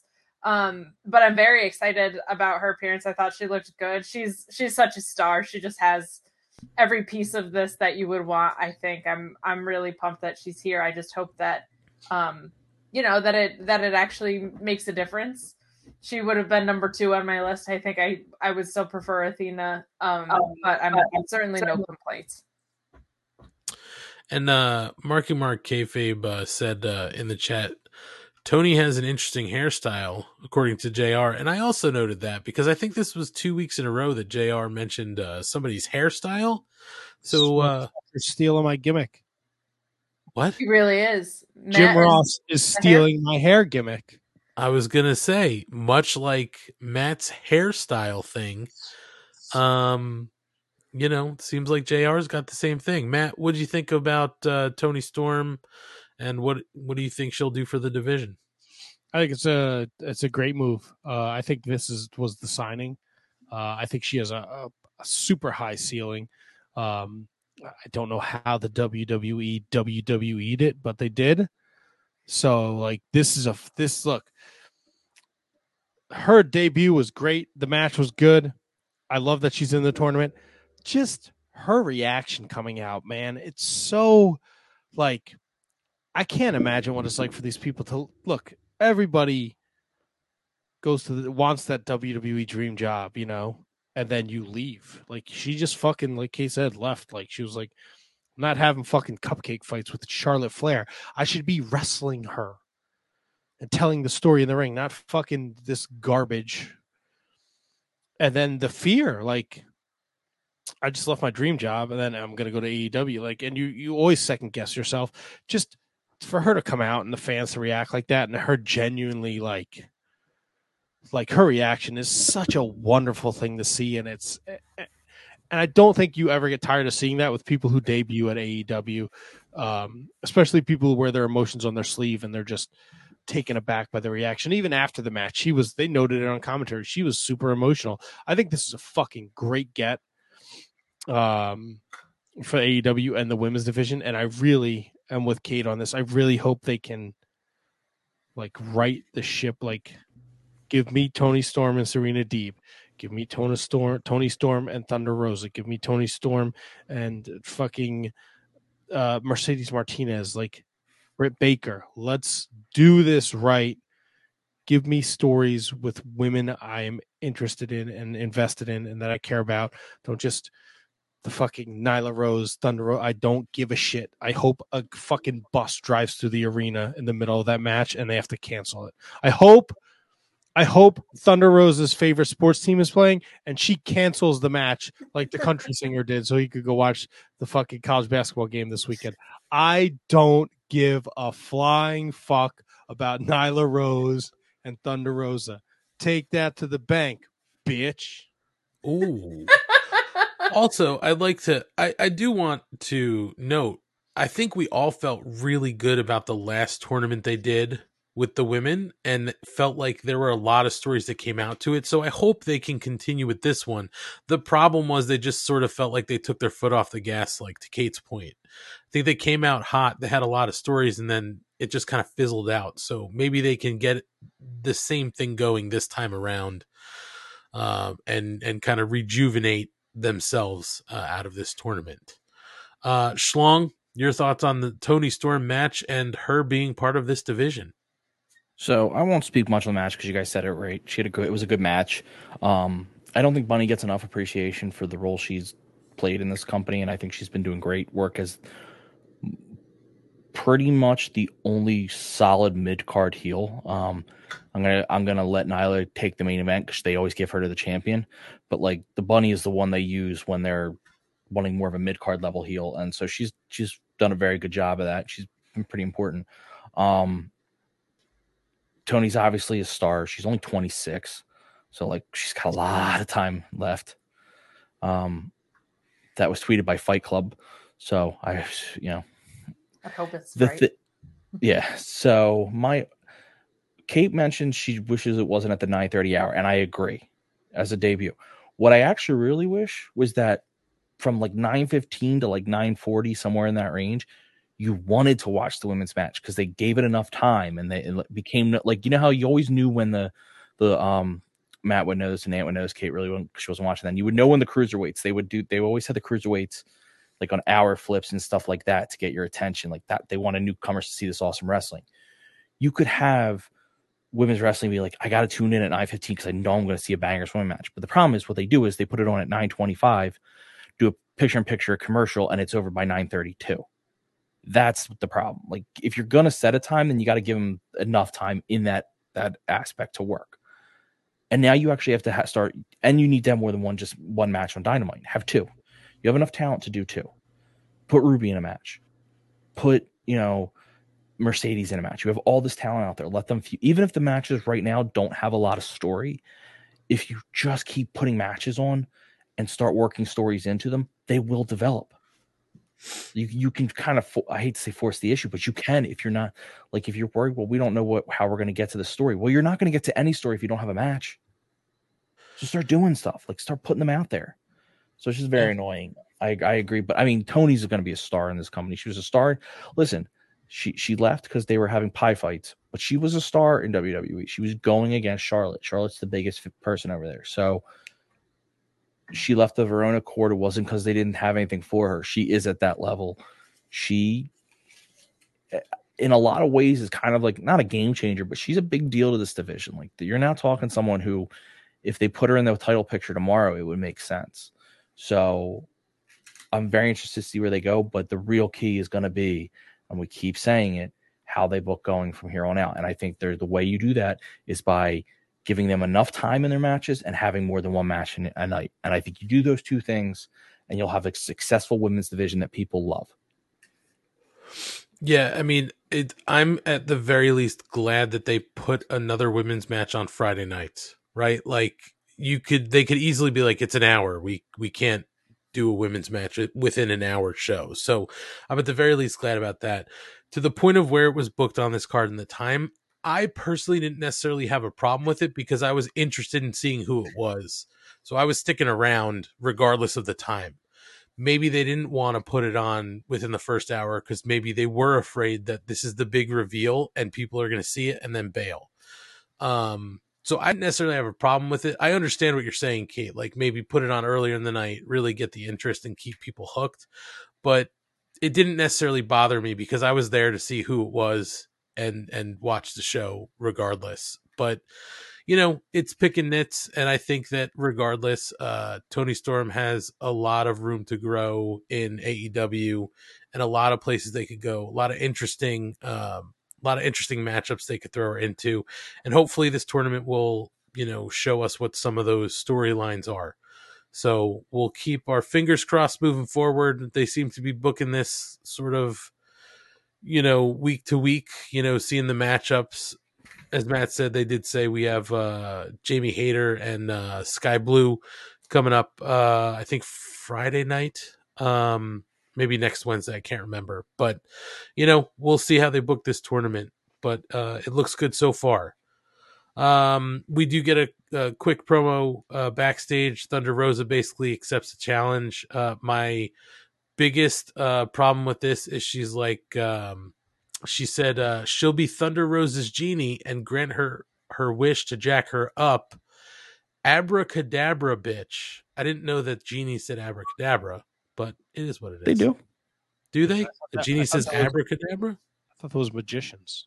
Yeah, me I too. think genies could say it too. Well, either way. Abracadabra, bitch. My biggest problem? Well, I had two problems with this. One, Vicky's mic just didn't work for her part of it, which actually wasn't a bad thing, but 3 problems. 2, it proves that Nyla 100% doesn't need Vicky at this point. She does her own promos perfectly well. 3, if you had started these promos 2 months ago, she didn't have to specify Thunder Rosa. She could have been like, whoever's champ, I'm coming for you. Then this would make so much more sense and we'd have a story. because you would have seen her coming for months. Instead, you just pulled it out of nowhere again. It's like you had months to set this up. She could have been having matches. She won, and she could have been said, whoever is the champ, I'm coming for you. I refuse to be overlooked. It really would have been a simple storytelling over a couple months, and you would have got there. And instead, kind of like what Punk did tonight with Hangman and Cole, basically saying, like, whoever's there, I'm coming. Like, that's what's frustrating is you could have had the same story, but had it actually work had you just, even a month ago, just a few weeks of lead time of her being like, yeah, no, it's my time again. Because she has, as much as she's lost her big matches, she is a former champion. She was there from day one. Like, she has some stuff she could say, like, you have to respect me. But they just, they, and I'm, for Kate's, not to steal Kate's thunder on what she says, just from lack of caring, like, they seem to be doing an ass backwards. They give Thunder Rosa the promo she should have had on her first night after the next week. They give Nyla the promo she should have been having weeks before after. Like, it just doesn't make sense to me. All this stuff could have been so simple and made so much sense. And I'm not saying you would have liked the feud between Nyla and Rosa, but you couldn't have hated it. Like, you would have had to understand where they're coming from. Instead, they just pulled it out of nowhere. Well, we are clearly getting this match between Thunder Rosa and Nyla Rose, so we'll see. We also got a video package of Jeff Hardy's balcony dive and the promise that we're going to get the Butcher and the Blade versus the Hardys. And once we get back for the final commercial break, we're into our main event. It's time for the Dynamite main event. It's Andrade El Idolo versus Darby Allin. Starts out hot with some action outside the ring. Andrade throws the tornillo to take Allin out during his entrance, and then there's some action outside the ring which puts Darby Allin into a bad position because the bell hasn't even rung yet. As we go through this match, cutting to the end, Andrade El Idolo does win by pinfall with a hammerlock DDT. It should be noted that during the match, Jose comes down, Sting cuts him off, the Butcher and the Blade run in, Darby takes them out with a crossbody, but that's what distracts him as he's getting back into the ring for Andrade to get the win. So no shenanigans where anybody actually causes Darby the match. Darby's distracted and causes himself the match, which I thought was kind of a nice touch. No schmazzy win. Darby kind of did it to himself. So Andrade gets the win in post-match. The Andrade family office hits the ring to beat up Sting. Private Party joins in the fun, and then that's when the Hardy Boys come to the ring to make the save. They hit the Twist of Fate and a Swanton Bomb on Mark Quinn. Do the monkey, and then that's the show, folks. That is it. So, Matt, what do you think of the main event? I thought it was a pretty awesome match. Oh boy. Awesome in the sense of the action, I thought was great. Yes, no, it was. Here's the thing, right? It was a great match, a lot of fun, a lot of action. But every Darby Allin match is the same. It's literally the same. He's fighting from under. It's like his TNT title run. This match reminded me of his TNT title run. Thankfully, he lost. The match was a banger, but it's the same. He's always fighting from underneath. There's always going to be a bigger opponent. It wasn't bad. I just kind of was like, he's great at taking sick bumps. I don't know. I just wasn't feeling it. But I was feeling, bro, those first couple riffs of that Hardy Boy entrance song is fucking awesome. Bow, bow, bow, bow. Fucking pump me up, man. That's right. The stuff, with him getting just, being his own distraction, costing himself the match and all the shenanigans outside. I get it. I understand it. It's great to see the Hardys. And I'm sure this is going to lead to something. The 5-on-5 match, Sting, Darby, the Hardys. It was a good match. I'm not really feeling the Darby Avant-Garde. He bumped like hell from Oh, he's a Andrade. bump. He's fucking unbelievable. Unbelievable. But again, this is what I see when I watch a Darby Allin match. Sure. It's the same. It's like a Finn Balor match. It's the Of same course. shit every Of course. year, in my opinion. I don't disagree. The one thing that did get me to cringe though was I don't remember if it was a back body drop or something that Andrade threw on Darby and he landed on his knees. Oh my goodness. I was like, I'd be dead. That would be the end of my working legs. Schlong, what'd you think? I thought it was a really good match. Like you guys are talking about, he bumps like hell. Matt's not wrong at all about the way Darby's matches are. They all do feel kind of the same.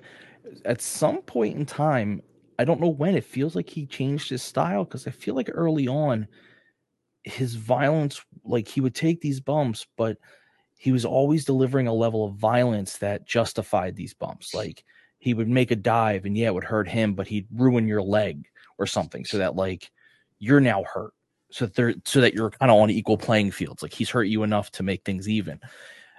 It just recently has felt more like, oh, just bump. It's like, hurt your guy, do something, bring some level of violence where they're like, oh yeah, you're going to throw him around, but you're going to hurt yourself doing it. And then that would make it more interesting to me.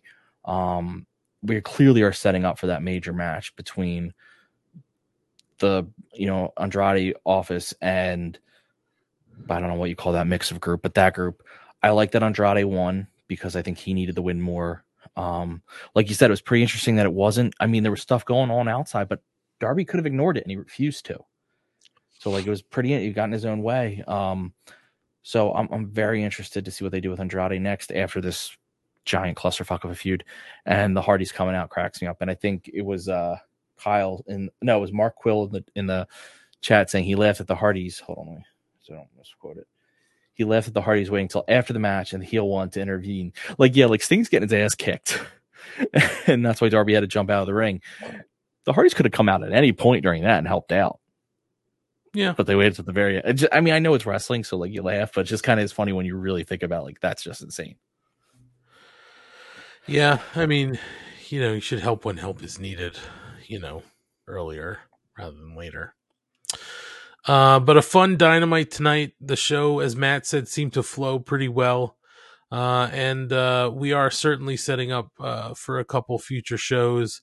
We obviously have to get to Double or Nothing in May, but we also have Battle of the Belts coming up in May. Or I'm sorry, in April. I keep thinking it's April. Coming up in April. And maybe we do another... maybe I can get Mrs. Money to do a bonus show on a Saturday night after we watch the show. So stay tuned. We'll let you know about that. Gentlemen, a couple pieces of news and notes. Not a lot here. I think the only kind of big rumored news of the week was that there's some heat between TK and MJF. Apparently it stemmed from an interview that MJF did with Ariel Helwani. And it wasn't so much the content of the interview, but the fact that the PR team didn't know about it, and discussions between the two apparently left them both frustrated. And also MJF is not reportedly happy about his contract status.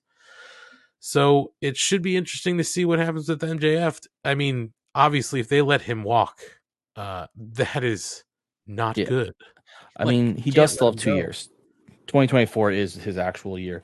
I will say there was a follow-up on that where they had a second conversation that apparently went much better, and they are considered to be friends. I think MJF just MJF signed the contract when he was viewed as the future, but he wasn't at the level he's at now. So clearly he might think he's underpaid. At the same point, his contract's still for 2 years. I get Tony Khan being like, that's why we sign you to this. Like, we try to take advantage of you in the years that you're paid low, so that when I got to re-sign you for a lot of money, we're paying, it makes up for it. But I'm sure they'll settle that. The interview thing, we always have known that you could just tell by the way AEW interviews come out that they're very particular about that their PR has to be involved. I get that to a point. I think it's a little overboard for a company that relies heavily on a certain wrestling fan base that you're so protective, but whatever. Hopefully they sort this shit out. Yeah, I know there's a lot of time left on his deal, but you definitely don't want somebody feeling frustrated over their deal. But listen, to me, it's just like any other sports contract, right? How many times has it happened with baseball players? You know somebody signed cheap, but their deal's coming up and they're due a lot of money, right? You got to pay them to keep them. That's how it works, you know? That's business in any fashion. So hopefully that all gets settled. But just another little piece of news. Also,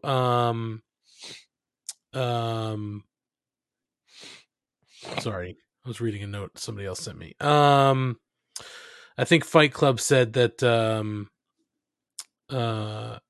part of the frustration, by the way, was the fact that MJF was frustrated in his contract because people who have signed after him are earning way more money than he does. Again, I mean, you know, to the point. You're signed young, you know, you have now kind of pushed your ceiling, right? So I think you're making the case for future earnings, but we can't change it midway.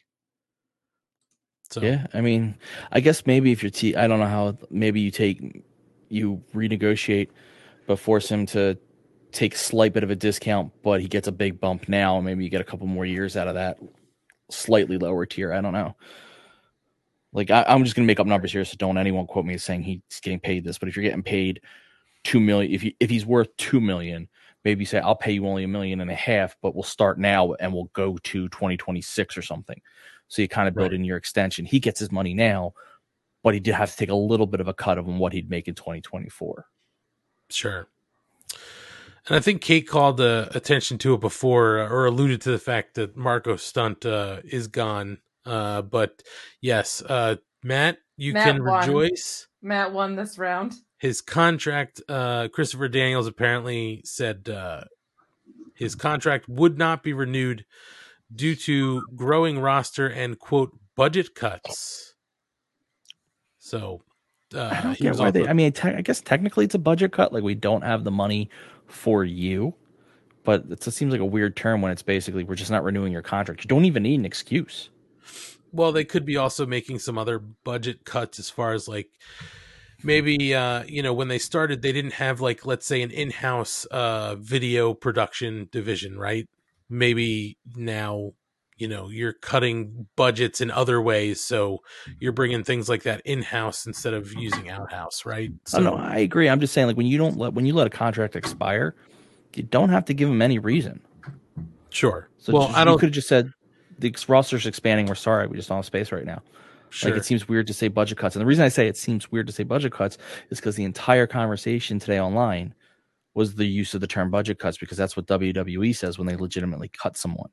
Right. And my opinion will be, and has been, and will always be, it's very fucking different to cut someone years before their contract's supposed to end, rather than letting someone's contract expire at its pre-agreed upon time, and they've known for months that it's going to expire. The only thing I haven't liked is that you hear they went quiet for a while, and that's kind of shitty. You shouldn't go quiet on a guy. But he's known this is coming up, so like he's had time to plan. Right. But that's it, folks. Unless anybody else has anything else going on they want to discuss, we're done. So, hey, Matt. Yo.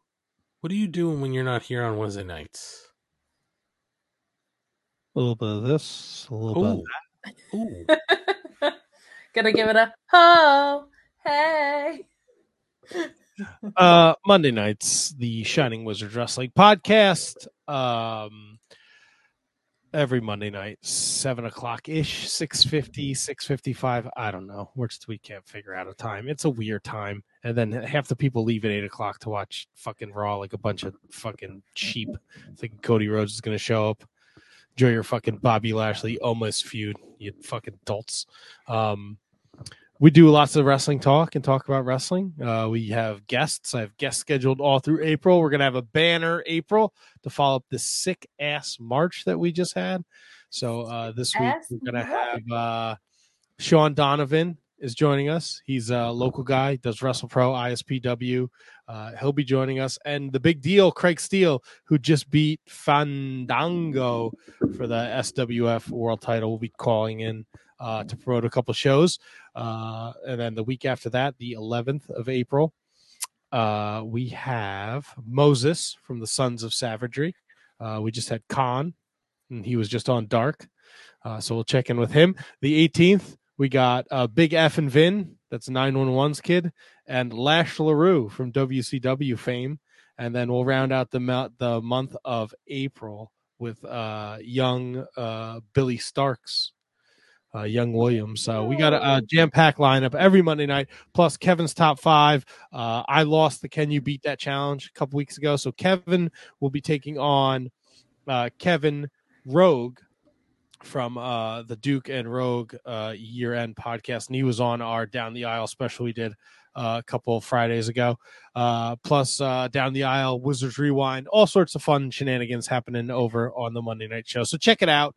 At Wizards Podcast on Twitter. Hit that link tree. All the links are in there. So if you got some time, check us out. Sounds good, man. And hey, I'd like to throw out if you do another one of those Friday night Down the Aisles, those are so much fun. I'd love to do another one. Yes, I will. It will happen. I just need to figure out when. Yes. Kate, when you're not here, what are you doing? Oh my God. This week. Too much. I was on PWI's Get the W. We were previewing an event that got canceled, so I don't know if that episode is going to be coming out. The first ever Sherry Martel Classic was supposed to take place with Reality of Wrestling. That is no longer happening, but we might release the episode anyway, maybe not. Tuesdays, I am losing my mind on the NXT post show with Alex Plowski, Sour Graps, on Fightful YouTube. Wednesdays, obviously here anytime that I can be. Thursdays, I'm taking a nap. And Fridays, I have AEW, Rampage, and SmackDown review show. I'm also hopping on the Supercard of Honor review show after that on Friday. Saturday, I'm doing the NXT Stand and Deliver post show on Fightful YouTube. And nights 1 and 2 of WrestleMania, I'm on Fightful Select doing Mania review shows, and I'm also doing a Mania Night 2 watch along with the True Heel Heat podcast. Oh my gosh. And then Monday, I am taking all the naps, and I'm not talking at all to anyone. So, not using my voice. That's what you say now. Until somebody calls you up and they're like, hey, you want to do this? And you're like, yep, absolutely. Mondays, I keep reserved in case the Wizards need me out of the bullpen. It's the only thing I want to do on Mondays. Thank you very much. See, but still, that's the same thing. If somebody says, hey, you want to do this? You're like, yep, I'll do it. Yeah, but that's like a field trip. That's all fun. Schlong, what are you doing when you're not with us? Nothing. On Mondays and Tuesdays, you can find me live tweeting Dark and Elevation from our Twitter, Mark Order Pod. Follow us there. You can also find me there during the week. I do most of pretty much all the tweeting, and I don't engage in asshole comments or aggression. So if you're going to talk with me, let's be nice about it, because that's how I'll just ignore you otherwise. So but I will engage in any wrestling conversation you want to have. And I do encourage everyone to do 2 things. Check out the Wizards and their interviews and the Down the Aisle segment, which I have expressed has been awesome. Listen, man, I'm putting it over. I really enjoyed Down the Aisle. I appreciate that. It's all Tony's. That was Tony's baby. So I gotta give credit what credit is due. Yeah, it's one of the more, especially for if you have any, you don't even have to know things. It's just they go down a random card they picked and just start seeing where it leads them. And it's kind of fun because it's some weird rabbit holes, but it's concentrated. And then I've been liking and retweeting as many of them as I can, but the PWI covers and wrestling covers Matt's been putting up, I do encourage everyone to see them because they are a piece of history that's just funny, but also just interesting. But some of them are hilarious. Like Matt showed an ad from 2000 that featured Triple H and some lovely ladies, and it's like it couldn't have been more of a 2000 era ad. So Stacker 2. Jesus Christ. Stacker 2. I'm sure there's some good Ico pros maybe somewhere too. Yeah, if my event tomorrow gets rained out, I'll be maybe I'll throw some more up there. Man, oh Time, man. time after the gym. So, Ant, where are thinking that you? Ico Pro? I wish it was Ico Pro. We had me and the wife tried some shitty energy drink today. That's probably not good to put in your system before you work out. No, that's what it's designed to do. It's it's a pre-workout? Yeah, it's like Celsius. It was not know. good. There's no sugar, but it's like all caffeine and some Splenda, and I felt like my fucking teeth were gonna fall out of my mouth, and it didn't taste like cherry lime. And my wife dumped half her dragon fruit down the drain. It was not good. Man, oh man. Stick to the old agua. Well, when I'm not here, I'm doing stuff at home because I got nothing else going on. But what I can tell you is that if you do follow us on our social, make sure to hit up that link tree to request your free Mark Order Podcast stickers. Again, if you've already gotten some stickers in the mail, pump the brakes on asking for more stickers. We want to make sure we're getting people stickers for the first time. We do appreciate the requests, and we'll find another way to get you some stickers. Don't worry about it. But if you'd like your free stickers, just hit the link tree, hit the button to request free stickers, send us your name, your mailing address, and the country you live in, and I will send them out to you free of charge. You can get some of these fancy Mark Order Podcast stickers. Matt wants them. He's trying to grab them. He can't get them. Okay. But yeah, and then make sure that you're following us on any form of social media. If you are following us, let's say on Twitter, just hit the link tree. All of our links to all of our socials are there. For everybody who watched us tonight on YouTube, hello, thank you, we love you. Kyle K. Sparks and Asian Joe, Marky Mark Kayfabe. So many people, I can't even remember all of them. In the chat. We do appreciate you chatting along. We love reading your comments and the fact that you guys, we could see you're talking to each other, which is awesome. So we thank you for watching us live. If you're listening to us in podcast form, we also appreciate your support. Please, if you're not watching us, if you are not watching us on YouTube, give it a shot. You could see the crazy backgrounds Ryan has wearing his hat on his headphones, Matt playing with the cat, and Buster running out with his red rocket, all the fun stuff. So check us out, follow us, or subscribe on YouTube. We appreciate everything you guys do for us. So with that, that's it for tonight. We will see you next week on the Mark Order Podcast. So schlong and good night. Yes. Matt, send us home. Goodbye and good night.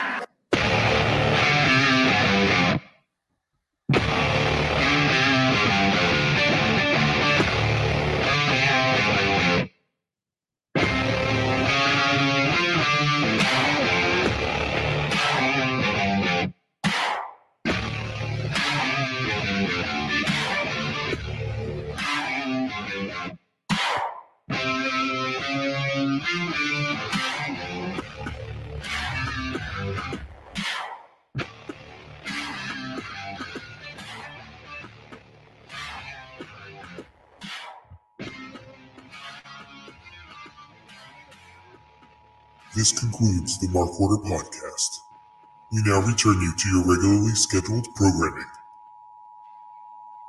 Join the Mark Order.